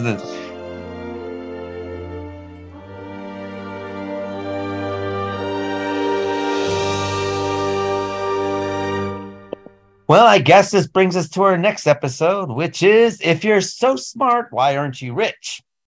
Edward Nygma creates the video game The Riddle of the Minotaur for the company competition, but is fired by his supervisor, Daniel Mockridge, who wants the profits for himself. Nygma vows revenge and takes up the mantle of the Riddler 2 years later. While Batman sympathizes with Nygma, he and Robin find themselves forced to stop him before he kills Mockridge in a life-size version of the Minotaur's maze. Despite successfully rescuing Mockridge, who completes a deal to move his company to Gotham, the incident leaves him in a permanent PTSD-type all-consuming fear of Nygma's return for revenge. So, Sean, what are your thoughts of If You're So Smart, Why Aren't You Rich? I love this one because it's a great origin story for the Riddler. It really is. I loved it too. I really enjoyed this one too. This one actually stood out to me a lot from my childhood. This was one of the few that I remember the hand coming down and picking them up, and the hand of fate. The hand of fate coming down, then reprogramming it to kind of go around the bit. That all just pops right back in my mind. But now, as an adult, I'm looking back at it, and my favorite thing about it is the Riddler won. He gets away. And he didn't kill him, but he broke him. He's going to have to live the rest of his life in fear. And I kind of love that. I was trying to ask you guys about the end. I mean, Batman didn't mete out any justice. No. Was it John Glover? No, not John Glover, but what was his name? Mockridge? It is John Glover. John Glover was the Riddler. Okay. Yeah. But he didn't mete out anything on, the Riddler. Was it the Riddler? The Riddler really had. I mean, Nygma didn't really do anything wrong per se. Yeah, that's what I'm saying. Why is he losing sleep? Why was he not? Because at any time, Nygma can go after him. Yeah, at any time. Okay, he's proven that he's still out there. I mean, he's out there. He can get his revenge whenever he wants. He puts riddles right on the billboards of skyscrapers. Right. How I almost saw Frank Gorshin in the character just a little bit. He kind of looked like that. His animation's kind of drawn a bit like him, anyway. It's hard to separate the two. Gorshin is such an icon. He's the ultimate Riddler. I love Jim Carrey, but I'm sorry, but Gorshin was the ultimate Riddler in my but then again, I'm older and I remember the ultimate. I have my Frank Gorshin Riddler action figure on the wall right now. I bet you do. Oh, you guys got more toys than I got, that's for sure. Just a couple, just one or two. But no, that one is that's art to me because I love Frank Gorshin as the Riddler. He was fantastic. His kookiness and everything, the bounciness. He really ad-libbed a lot too back in the day. I mean, he was just really good at it. Yeah, he's tremendous.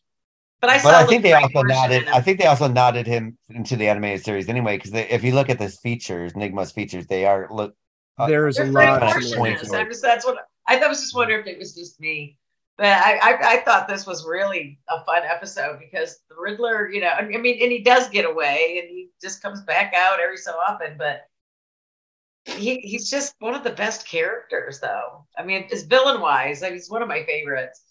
I was glad to see him finally. And it's nice that they had a little bit of survival because of Robin's knowledge of a game. Him being if it hadn't not been wanting for to fight Robin, crime actually saved the day. Yeah, Robin definitely saved the day because Batman didn't know his ass from a hole in the ground when they were in the labyrinth. And I really loved the mythology twist that they put on that. So that was really interesting how they did that, and how they had to go through the labyrinth to kill the Minotaur. I thought that was kind of cool. That Bruce doesn't kick Robin out of the Batcave for using his, as they put it, $50 million computer to play video games. Yeah.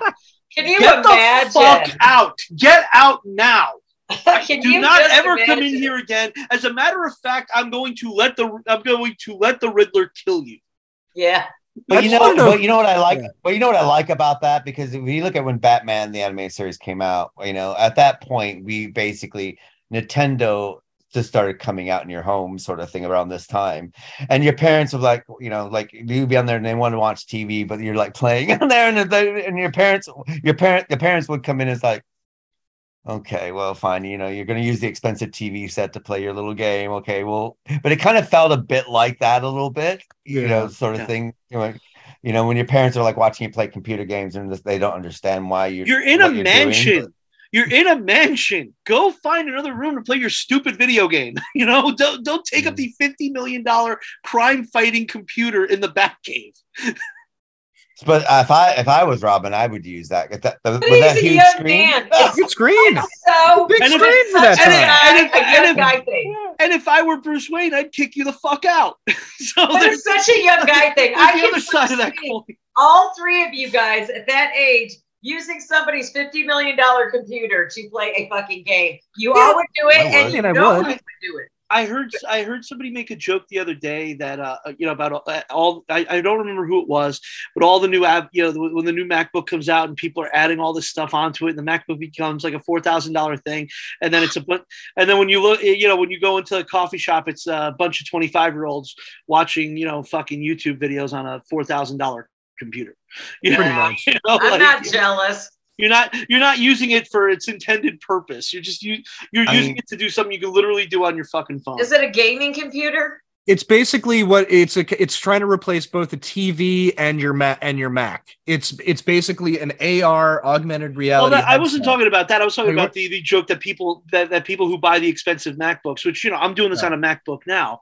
Oh yeah. But yeah, it's with all the add-ons and everything, it ends up becoming like a hugely expensive laptop. And then when people walk into coffee shops, there's a 20-year-old watching YouTube videos on a MacBook, which is completely not the fucking purpose of this thing. The purpose. I want a MacBook. The purpose is supposed to be to get work done on it.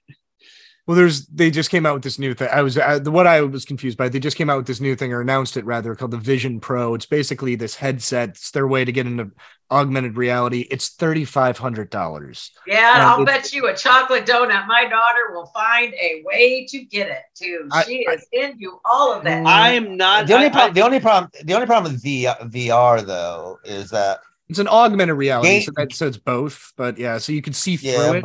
Yeah. Oh, you can see through it. So you see through it, and it digitally projects things onto the actual thing. So if you're looking at a wall, TV will be projected on. I'm waiting for the fucking moron who ends up running somebody over because they're driving while wearing this fucking thing. People are stupid like that. Maps was one of the apps that it did show on the. Yeah, Google Maps is one of the apps on it. So they're clearly intending you to use this outside. Like, you're gonna have morons bumping into each other. You're gonna have morons driving while wearing these fucking things. I don't those are the cons. The Pro, though, you can have a 100-inch screen in front of your face, so you can watch a movie for 2 hours, because it only has 2 hours of battery life too. No kidding. Is that good? Good. Yeah, Joe's right. It sounds kind of somebody's. But even the other VR systems that they have at the moment, anyway, you can get Netflix on them and not. But I'm not sure if I'd want Netflix that close to my face. I have it. I was gifted an Oculus Quest a couple of years ago, and I used it to watch a movie on Netflix. Around the 90-minute mark, your face starts to get warm. And by warm, I mean hot. And you have to start taking it off. And if you do, the system shuts off and you have to readjust everything. We haven't tried that yet. Watch a movie with it. Some games are better than others. Some games are better than others. I was laughing watching him play games and stuff on it. He's just sitting in the middle of the living room. Yeah. I was just laughing. I'm playing super hot, and every movement moves you, so I'm jumping around, ducking as bullets are coming in. The drum one. She just keep creeping it up on me, creeping it up.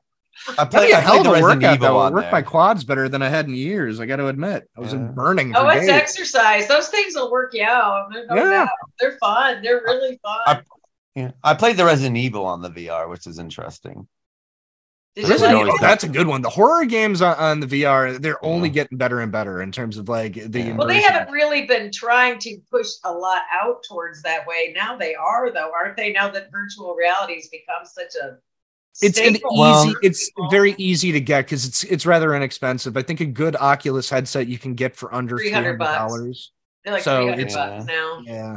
And now with Microsoft going to be hooking them up to the Xboxes and so on and so forth, and Yeah. Now you'll all be brain dead. I'll never know any of the men or the children in my family anymore because you'll all. To be honest, the only problem I have with it, basically, it's a bit like wearing roller skates. It's like, you know, when you're roller skating, you feel fine, then you take them off and you still kind of feel like you still got the roller skates on. Sometimes when you're playing something for over an hour or 2 hours, you take them off and it's kind of hard to refocus in reality for a little bit. Yeah. It takes you a while to get back into use. Yeah. And that's the only. You get a little bit of You a know. jarring effect with the eyes, a little bit. I got like eye worms. You know, like you get this weird. What are those things? Does anybody know It's- what those things are? I don't know Floaters? technically what they are, but I get the. It's It's- just like jarring, readjusting to the thing, and like little shit. It kind of feels like I'm coming off of shrooms or something like that. It's weird. Yeah. It does for like a Kinda, like. yeah. I 15 don't remember minutes. seeing floaters when I've shroomed. I can But tell it- you that. I saw it's like other things, but not 15 floaters. minutes though of just like after you take off the headset, if you have it on for an extended period of time where you're just kind of jarring and getting to everything and reacclimating yourself to the world. As far as you know, eye worms as you're calling them, that's the jelly within your eyes The what? The jelly, oh, the jelly inside your eyes readjusting, Is and that that what normally they happens. said? Yeah, It that's just what it creeps is. me out. I'll be sitting there, I'm watching something, and then all these little things start. Yeah, it's the jelly in your eyes because it's light I sensitive. couldn't So that figure out basically what is that like, shit was when I was a Okay. kid. It was fun when I was a kid. because you have the pixels so close to your face with these things, and you're basically 4K TVs, two 4K TVs, basic right in your eyes. It's going to be natural that you're going to be having a jarring effect with it. There's a lot of pros with it. I see the technology used in for medical reasons and all that, for construction, architecture. There are plenty of natural things. Just sitting there and watching a movie though, and scorching your face over 2 hours. I don't know. we use VR technology in med school now for surgeries. So that's how they teach the students nowadays. I can see where that Like would be where very we're- relevant. Yeah. Very. I can see the use in that. So, That as far as I like progress. I do. I just don't want to die because of progress. Well, I also don't want because I don't consider it progress if you start letting the computers create art and you eliminate the artists. I don't understand why they would do that. Why would they want something Money. else to create? Because then you don't have to pay. I thought Because then you don't have to that's pay the artist. Yeah. It's you the don't- epitome of being human is the ability to create. Exactly. And what we're doing is what AI is going to do is it's for the To sake take of that from for the us. sake of money, taking art away from the human. Mm-hmm. I get what you're saying yeah, now. you know, it depends. I It get- depends if the people. It depends if the consumer is finding it art or not. And what you're finding out if you look at I mean, let's sit there and take the big budgety films that are being made at the moment, and they seem to be coming out of a computer. I don't know if someone's Indiana writing this stuff or Jones, the not. new one, that is definitely AI up the wazoo from what I've been reading. Because they're making But if you look Harrison at- Ford go back and forth, and they're using AI. They don't even need Harrison Ford for this movie. They just need But AI. what I'm saying is, if you look at things that are going by algorithms, obviously the algorithms are not doing their jobs properly, because if you look at the films that are making money, are the smaller films that are not supposed to be making money, and the bigger films that are supposed to be making all this money are not making the money that they think they should be making. Well, it's because So they're obviously overspending. They're way over. Well, it's also, but I also think it's when you're looking at AI algorithms, because that's what AI is, really, is algorithms at the Right. moment. And I think it's like, and the problem basically is algorithms are based on how much you're clickbaiting and stuff like that. But just because you're clickbaiting doesn't mean that you're interested. Right. So, you know, so it would be quite interesting, you know, what it'll do. But whether, I mean, the problem basically is that if AI is going to create art or scripts or anything like this, the question basically would be is, in order to have a great script or anything like that, an AI is going to have emotional depth, not just an AI at the moment does not have emotions or be able to create that emotional depth at the moment. Don't know what the future holds, but at the moment it does not hold that. So all you're going to have is just surface stuff. It's just surface, no depth, no emotion, no great big, you know, heart-wrenching scenes or anything like that, because you're not going to be able to get that. Because they don't, I mean, because how can something write something that's emotionally depth if they doesn't understand what an emotional depth is? Well, I mean, I think the whole point is they're supposed to learn. The computers are supposed to teach themselves. From what I've been watching here and there, and bits and bobs of whatever I've seen about the AI, I find it extremely intimidating. Right Yeah, now, but I think it's a bit like if you look at the app that basically can sit there and write you poems by using the app or something like this. Yes, it can give you the words and everything like that, but is it giving you the emotional depth behind those words? Well, I'm No. saying, like, say Joe writes a screenplay. Well, is Joe writing the screenplay, or is the AI writing the screenplay, or are you feeding it what you want it to write? And then it just concocts its story. Is that what it's doing? well, right now If we're you're a getting good writer, if we're you're getting to if the you're a point good right now writer or whatever like this, a human writer will write some kind of emotional depth in there. So it's more than just words, because okay, I can sit there, we can have a conversation at the moment. I can have a conversation with an AI, but there's no emotional depth in there. But if I'm having a conversation texting to you, there's going to be a little bit more emotional depth between what you and I are communicating than what you're going to find with an AI at the moment. Okay. You know, I guess it's something you got little to experience to understand, I imagine. well, even if you're writing a line of dialogue and you got to, you're writing between a Norwegian and you're writing between an American, and you want to put the Norwegian's accent in there, an Right. AI is probably not going to be able to do that. It's going to have everything like just phonetically written. Okay, yeah. It's not going to. It's like, hi, how are you? I am fine. It is so good to see you again. People don't talk like that. Like, hi, how are you doing? Well, it's sort of Cool, like when or you whatever. It's going to have a little back bit to more the- fluctuations in it. But when you get back to the cartoon, though, it does seem like it's a cautionary tale when you watch, because the thing started thinking for itself. It started saying that humans were the problem and they had all the things wrong with them, and that's why they needed to keep perfecting whatever it needed to perfect. That's where I think you just don't know. I mean, when has science gone too far? Well, I think, and now I think that's where we get back to what we were talking about before we started Batman. And when we talk about people, whether it's Woody Allen or the actors we've been talking about, or these artists who have very, very dramatic and traumatic things going on in their lives, right? Because of their imperfections, most of them, those imperfections is what makes them a great artist.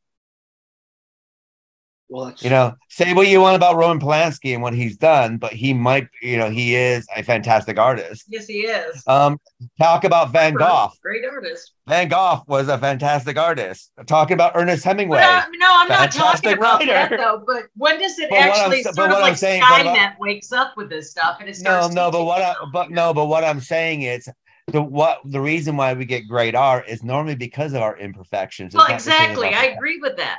But the AI machine and the Batman did not want the imperfections. So when does that?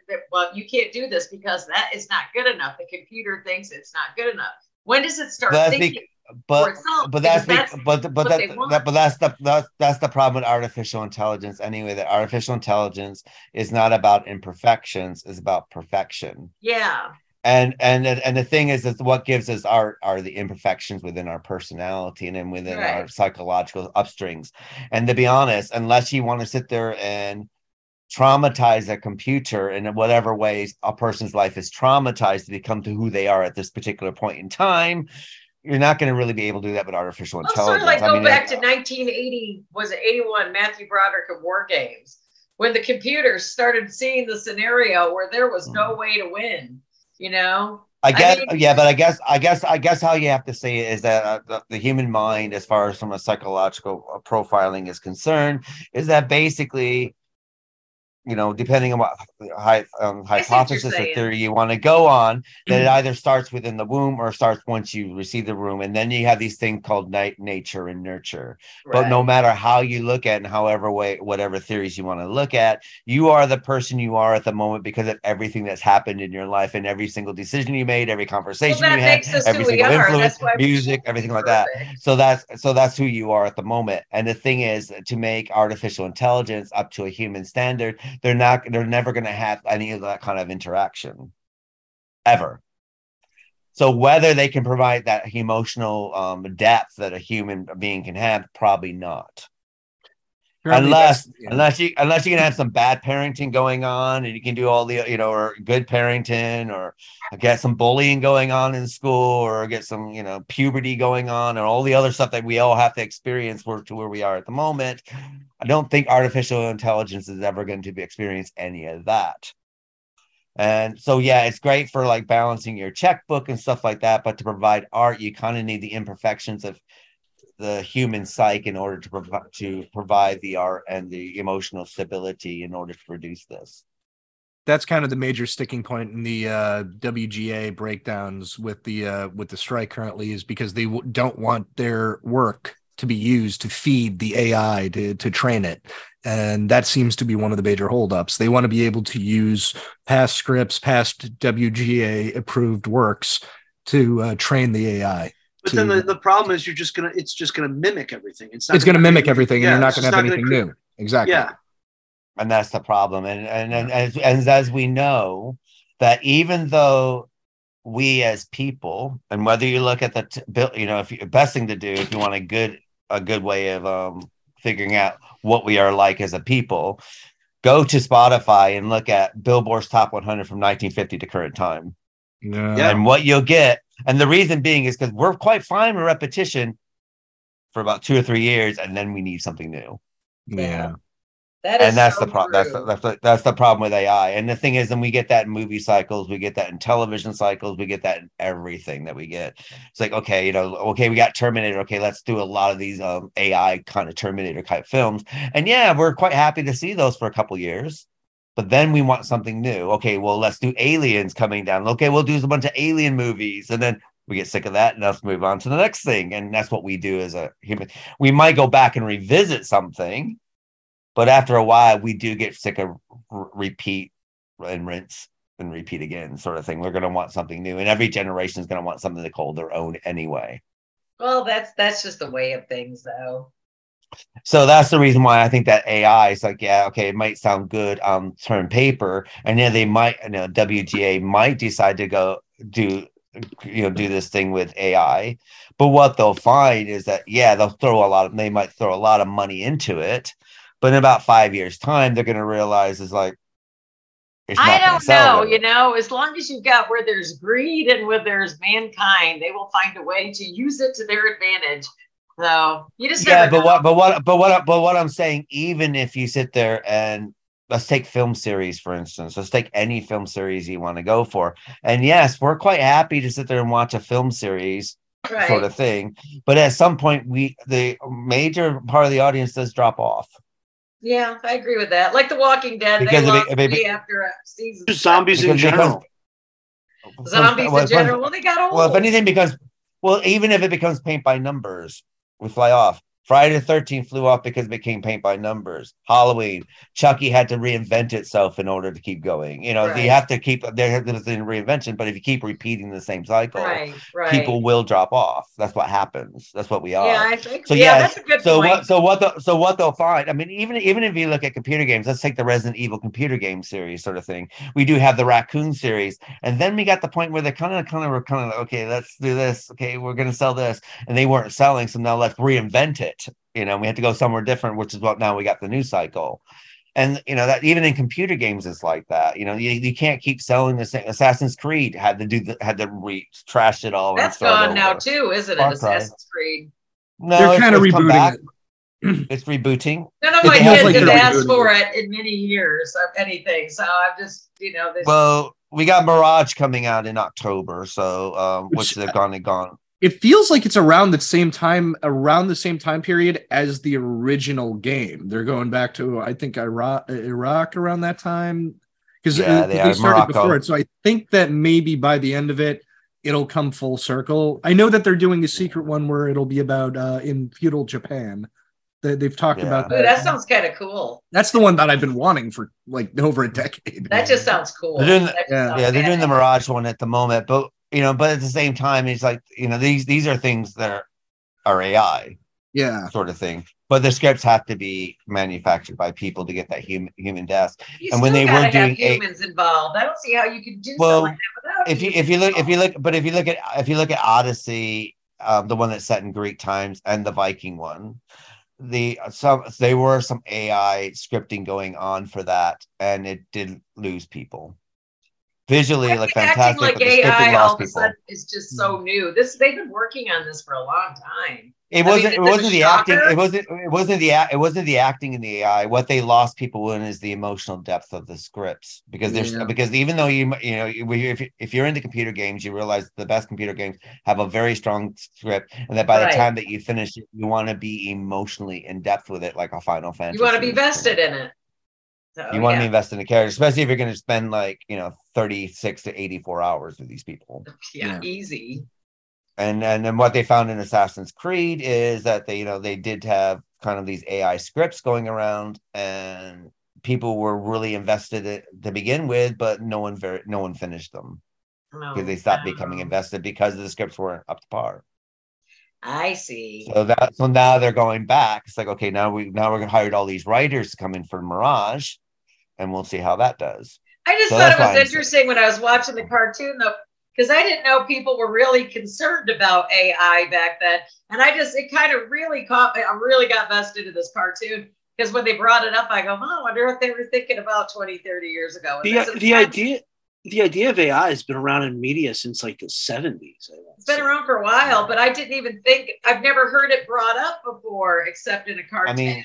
Which is what I think if you're gonna be really concerned about AI, I think you need to be concerned about AIs as far as the blue collar worker is concerned. I think it's going to affect them more than anyone else. Whether if you don't have that, of people.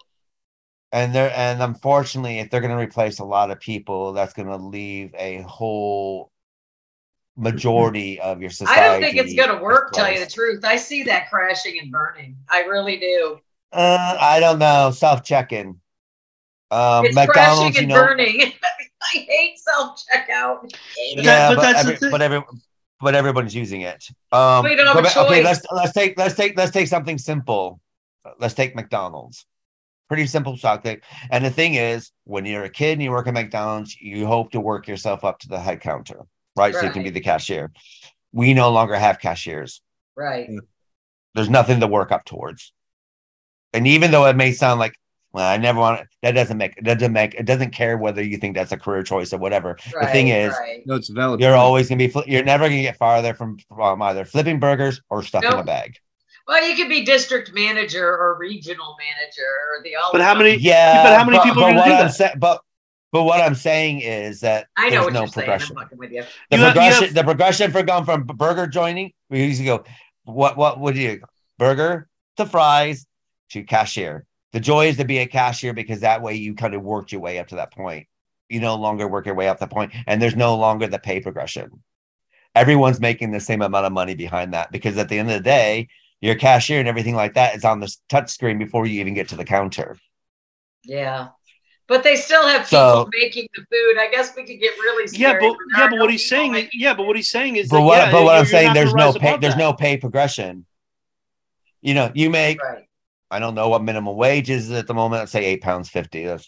I'm not sure. But so you start going at £7.50 an hour, right?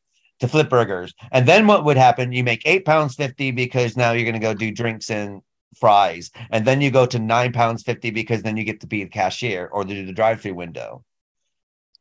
Not anymore. Because now all you do is you make minimum wage and that's it. Because everyone's doing the same job and they're on the same level. There's nowhere to work up to. So the thing is that something happens and this doesn't mean that this does not mean that because you're a blue collar worker that you're stupid, because at the end of the day, your blue collar workers are the backbone of your society. If you don't take care of your blue collar workers, basically your body has no backbone. I mean, if your body has no backbone, it's not going to be able to stand up. So the thing is, if there's no progression and this is all you're going to make, why bother? True. And grocery stores, your same thing. You used to stock shelves. You work in the back. You're in a storage room, and then you would stock shelves. And after you stock shelves, and then you work on the floor. And after you work on the floor, you become a cashier, and that's what you would work up to. Well, there's no cashier job, so there's nothing to work up to. So you're all to stock people. You're never going to be nothing but a stock person ever. Yeah. That's where your AI is problematic. It's happening gonna with be a problem. it's happening with restaurants and bars now. You go into Red Robin or Chili's, and you scan, and you can place your full order on your phone, and then somebody runs it out to you, and it goes, "Hey, would you like to tip your server?" Well, No. for what? Well, I have to sit there and say I went to Wagamama's here. Wagamama's is a Japanese noodle place, and basically what you do is you take the QR, scan it with your phone, place your order in, person delivers you money, and then they go, "Do you want to tip us?" And I'm thinking to myself, like, for what? Bringing the food from the But counter they want to the here? tips, And though. here's where it becomes a problem in But- a restaurant. If you're sitting at one I of my still tip. tables, if you're sitting at one of my tables and you scan the QR code and you place your full order and everything's brought out to you and you barely have any interaction with me, then it's asking you, would you like to tip your server? I still have to tip out the bartender. Yeah, the bus boy, and everything. Well, I don't know how it works now, but I know that when I was waitering in the States, I know that basically I had to add up my tickets, and that was my taxing I had to do as well based on my tickets that I served.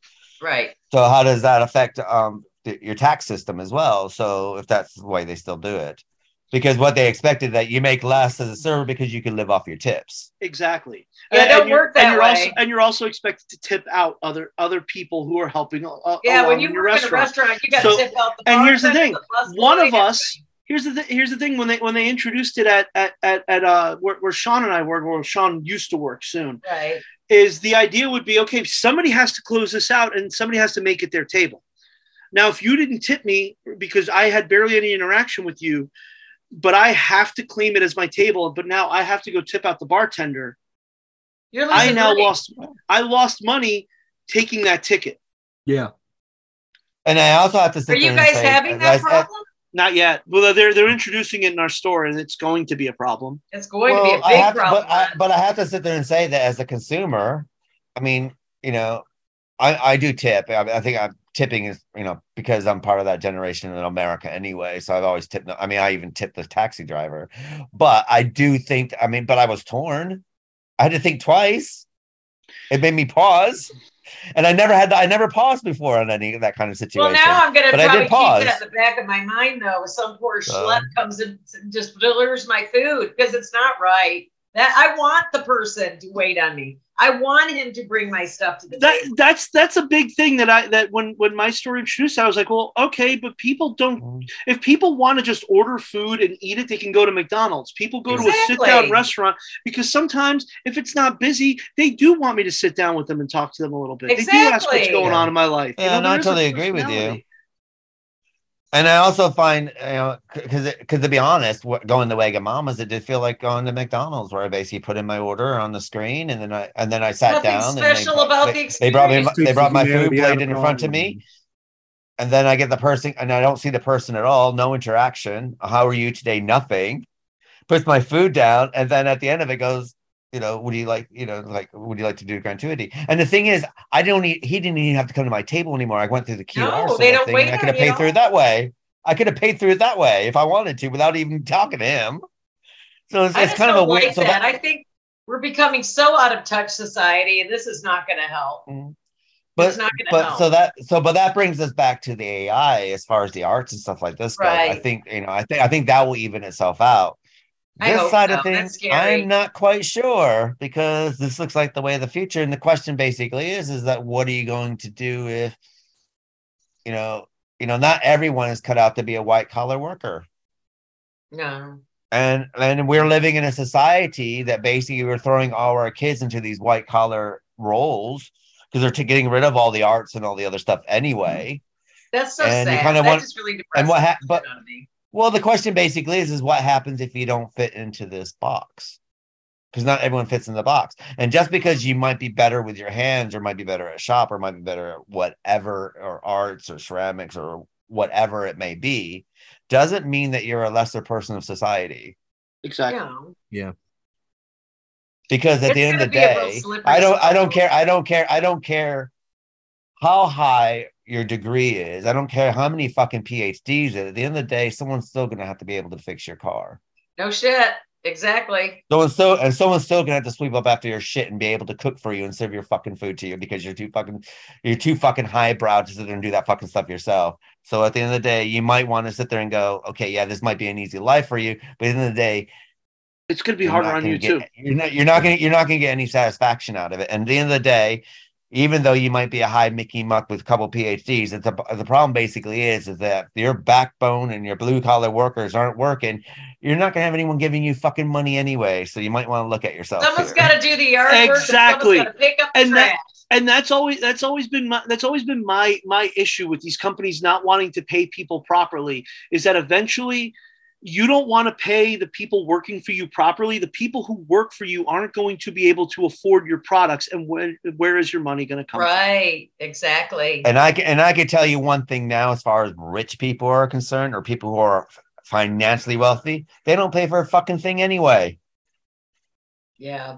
Yeah, it's true. Lots of comps and freebies. You know, when's the last time Bill Gates paid for any fucking thing in his life? The farm. Well, he bought some farm stuff down here by Austin. No, but what I can tell you is the people who are cleaning his offices, the people who are doing the grunt work for him, they're the ones spending the money. So you might want to take care of these people, because at the end of the day, the less you have, the more you spend, and the more you have, the less you spend. That's the way life is. It's gonna be something to deal with for sure. I guess we will see as the days progress. I'd like to keep it out of the restaurants and the grocery stores and stuff, but I like people. I have to say I am guilty of doing self checkout, because I really hate when people ask me how I'm doing. I just fucking hate it. But I don't mind it in a restaurant. But when I'm going to the supermarket, I kind of like to want to get in and get out, because I fucking hate shopping. So I hate shopping too. But sometimes, those machines do not make my day and my shopping experience more pleasurable. I always tell that kid with the phone thing, standing there to fix, I go, don't go anywhere. I'm going to fuck this up in about 2 minutes. And he doesn't leave. He knows me. He waits for me every day to finish my shopping. I go, I'm so sorry. we have this new system where we have these guns now. So you go in, put your credit card next to the gun, you go beep, beep, beep, beep, beep. And then as soon as you beeped everything, you walk just out the door with it. That's it. You're not even going to a self-checkout anymore. Amazon's doing that. Where you could walk into the grocery store, it picks up on your phone that you're an Amazon member. You grab whatever you want, you walk out the door, it charges your Amazon account. Yep. And that's what we're doing. We're doing this in our grocery stores now. Like all the major grocery stores are now doing this. So it's like, God, we've gotten to be such an impersonal society. Well, I think that, I mean, the thing is, that's fine. Well, it's kind of sad. The thing is, if you're going to progress, you're going to have to find a way what to do with the misplaced society members that is taking down their jobs. And you're going to have to find something for them to do. And the problem basically is they're not finding something for them to do. They're not going to find anything. The system's going to go to shit when that happens. If that happens, I love that. Like people like Joe, we've got people like him here. We love our waiter. We don't want them to replace this guy because he knows us. He knows what we like. He's on top of things. Well, Joe, I'm sure you're the same way. I'm sure you are too. But I mean, you got people you just like, oh, yay, it's you. You're here. I don't get that from a computer screen. I actually like tipping these people, because I know they work hard. So, I mean, I won't it's a bit it's like your shop. It's like your shopping Clark's anyway. There won't be long until there won't be any shops. I mean, there'll be closed shops, but that's probably going to be about it soon. There's no record shops here whatsoever. I always wake up every day and want off this fucking planet anyway now. When I reincarnate, I am not coming back here. No. But you never know. I mean, society does have a way of turning back. So you never know. So we'll get to a point and sometimes it does reflect back. We've had it in the 50s, 60s, 70s, 80s, and 90s and 2000s. Almost there. We're almost there.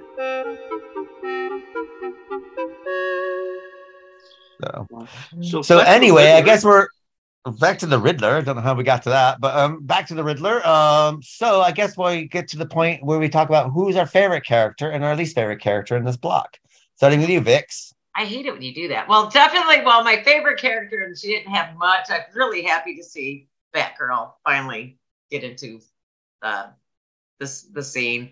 I've never watched all these, so it's kind of a new thing for me. So I'm really kind of excited to watch how this stuff happens. That's why I'm the most ignorant out of all of you on the series. But I enjoyed seeing the addition of the Riddler. You know, I know. Do I have to have one I don't like? I liked everybody. Who don't I like? Who was a shitty character? Help me. I couldn't think of one for this one. I liked all of them. Howdy Doody, Redenbacher. Yeah, that would probably be it. He was a bit weak. Yeah, there isn't really anybody. These were, you know, what was his for the name? most part. They were pretty tight. These were all pretty tight. Carl Ransom. There we go. Okay, well, yeah, he sucked balls. Okay. Howdy Doody Orville Redenbach. I don't know where you got them. I guess he does. I don't know. I thought that this was a fun bunch of episodes, though. I love seeing the Riddler. I love the fact that they've got Batgirl in it. This is my first, the episode's finally Robin starting to show up, you know, more. And, you know, you see things starting to congeal and you know where it's going to, how far are we away from the second season? Not too far, right? This is the second. We are the second? Yeah. This is the second? Was there 3 seasons? 4. Four. But I don't know. It's all coming together really well. I can't. I actually, when we're done with this, I'm probably going to want to watch the other ones because I really am enjoying this more than I should for an adult. So, but there's no. I love the whole thing. Riddler is intriguing. I have to admit. Like I said, he just reminded me of Frank Gorshin, and I was just sold when I saw that. So. And what about yourself, Sean? Who's your favorite and least favorite? Probably my favorite's the Riddler. I love John Glover. I think he's great as the role of the Riddler, and it's always cool to hear see John Glover in another DC role. Lionel Luthor on Smallville. He played. Is that where I heard? He also played Mark Strong's character's father in the first Shazam movie.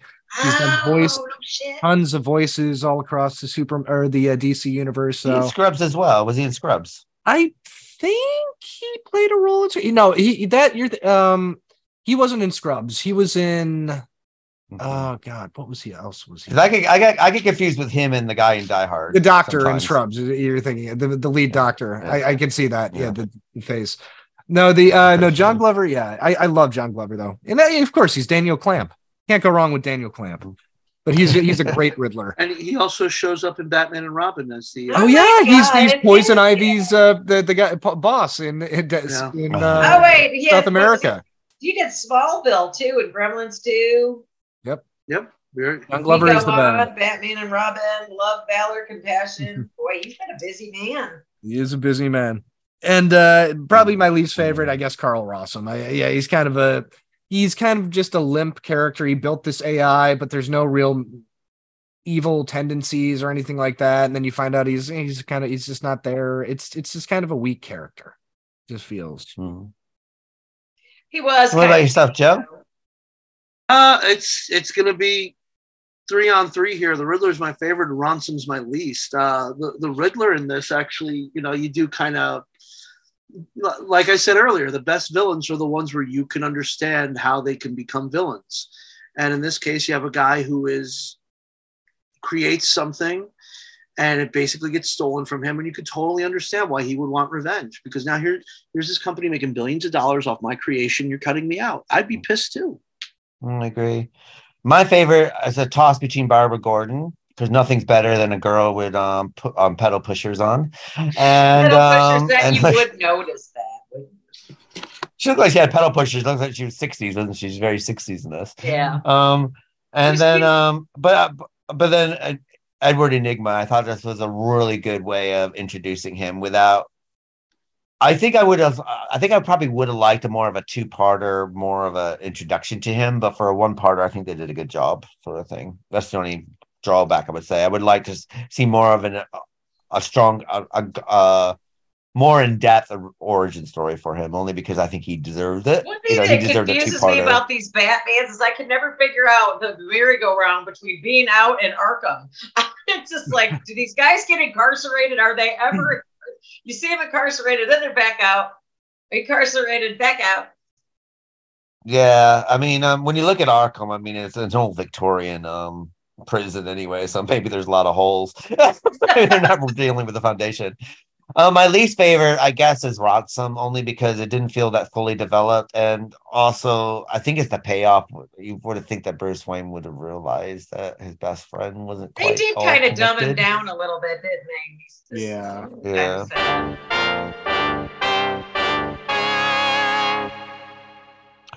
So let's go to favorite episode and least favorite episode. Start with you, Vix. What's your favorite episode and least favorite episode? You know, I have to say that I wouldn't say, well, the two-parter was like my favorite. I was really intrigued with it. It probably, I don't know. Is this the one we thought ended funny, or was that the first one? I didn't think this one ended funny. I enjoyed the two-parter a lot more. Sorry, having a brown moment here.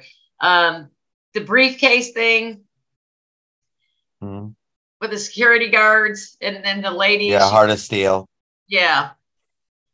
That I kind of, that one was my favorite. I didn't have a bad one though. I liked them all. If I had to pick which was my least favorite, I would probably go with none of them. I liked them all. I can't pick one. Sorry, I liked them all. And what about yourself, Joe? What's your favorite episode or least favorite I was trying episode? to find something. My favorite is If You're So Smart, Why Aren't You Rich? Because I just feel like that one was actually perfect. The thing about the other two is that, you know, they were very good except for, you know, one or two things. So this was a really good batch of episodes. So it's kind of really hard to good batch. You got to meet these people, and so it's kind of hard to, you know. I can't really say one was shit and one was great. That's the problem. None of them were that bad. I mean, a couple of them, you know, shit the bed in some places, like the like Robin Bruce on Wayne stilts not thing. knowing what was going on. And he Yeah, let Alfred to get electrocuted. They took over Bruce the Wayne is Batcave Bruce Wayne is other than that, you know. Other than the two-part episode, he's been written to be so intelligent that it's like, why are you such a moron? Who wrote that episode? You boys know? I don't remember. I didn't look. I wonder if it's just a matter of the writing. You know, whoever's vision was. Written by Bryn Stevens and Richard Bronskill. Yeah, I don't know. That don't ring a bell with me. But yeah, Bryn Stevens. Bryn Stevens wrote it. Bryn Stevens, like the B movie actress. No, Brynne Stevens. Bryn. Okay, Bryn. She worked on Gargoyles and Spider-Man. Okay. Gargoyles is a good series. Gargoyles. Yeah, there really wasn't a really, like, you know, terrible episode. It was just, you know, I can't figure out one I didn't like. I guess the weakest one. What's the weakest one, guys? Is we're all gonna have to come up with. Yeah, you know, all of them were good except for one minor detail. Yeah, I mean, I like. Yeah, that's what I'm saying. I love that. See, I thought I was acting. No, it's difficult to choose them. It's very difficult to choose one that's the least of the four, because for me, like, the obvious one is the Riddler one. That's my favorite one, but I like the one with Batgirl coming. There's elements of all of them that you know. Well, a lot of these are like intro too, a little bit to what's for things to come. So we don't have to have a least favorite. Yeah. Well, then I'm going to abstain from that. Okay, now we sit there after we going, what? I was going to say I'm abstaining from it because I don't have a least favorite. I honestly, the Riddler one's the great. I'd probably say if I was to rank them in order, I'd say I'd go Riddler, Strange Case of Bruce Wayne, and then the AI one probably third. Only just because I love the interaction with Joker, Two-Face, and Penguin, and I think that really I agree. I'll have to agree with you. So.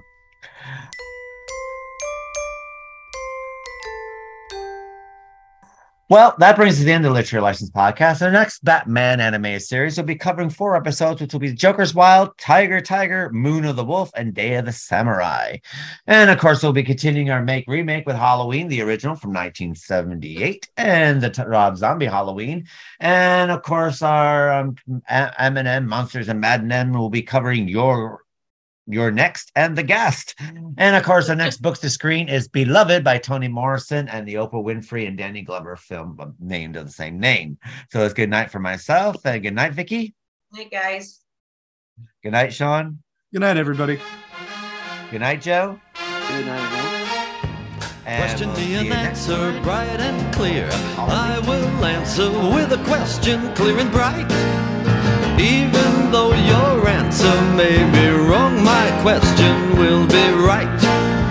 Question me an answer. Answer with a question.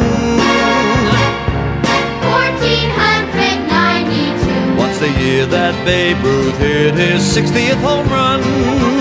Wellington at Waterloo. Who became the hero at the Battle of Bull Run? Learning can be lots of fun. Question me and answer bright and clear. I will answer with a question clear and bright. Even though your answer may be wrong, my question will be right. Question me an answer. Answer with a question. Midnight Ride of Paul Revere. What's the way that Yankee Doodle really went to town? Cleaning up the atmosphere. What's the reason London Bridge is always falling down? You can't learn things from a clown. Question me and answer bright and clear. I will answer with a question clear and bright. Even though your answer may be wrong, my question will be right. Question me an answer. Answer with a question. On the good ship Lollipop, How did Christopher Columbus sail upon the sea? underneath the circus top, Where did Cleopatra get to be Mark Antony? they say knowledge makes you free.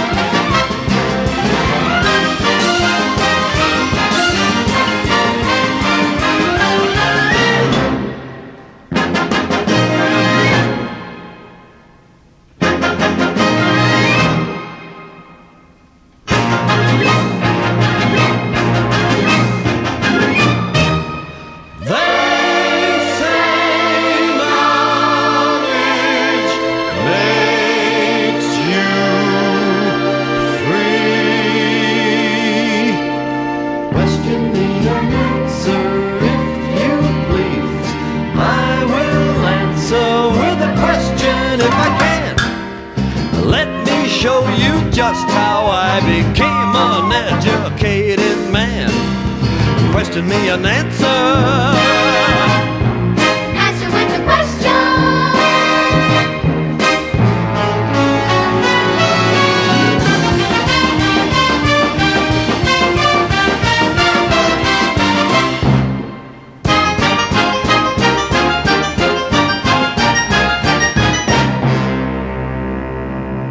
If you wanna know, if you wanna hear, if you wanna see, question me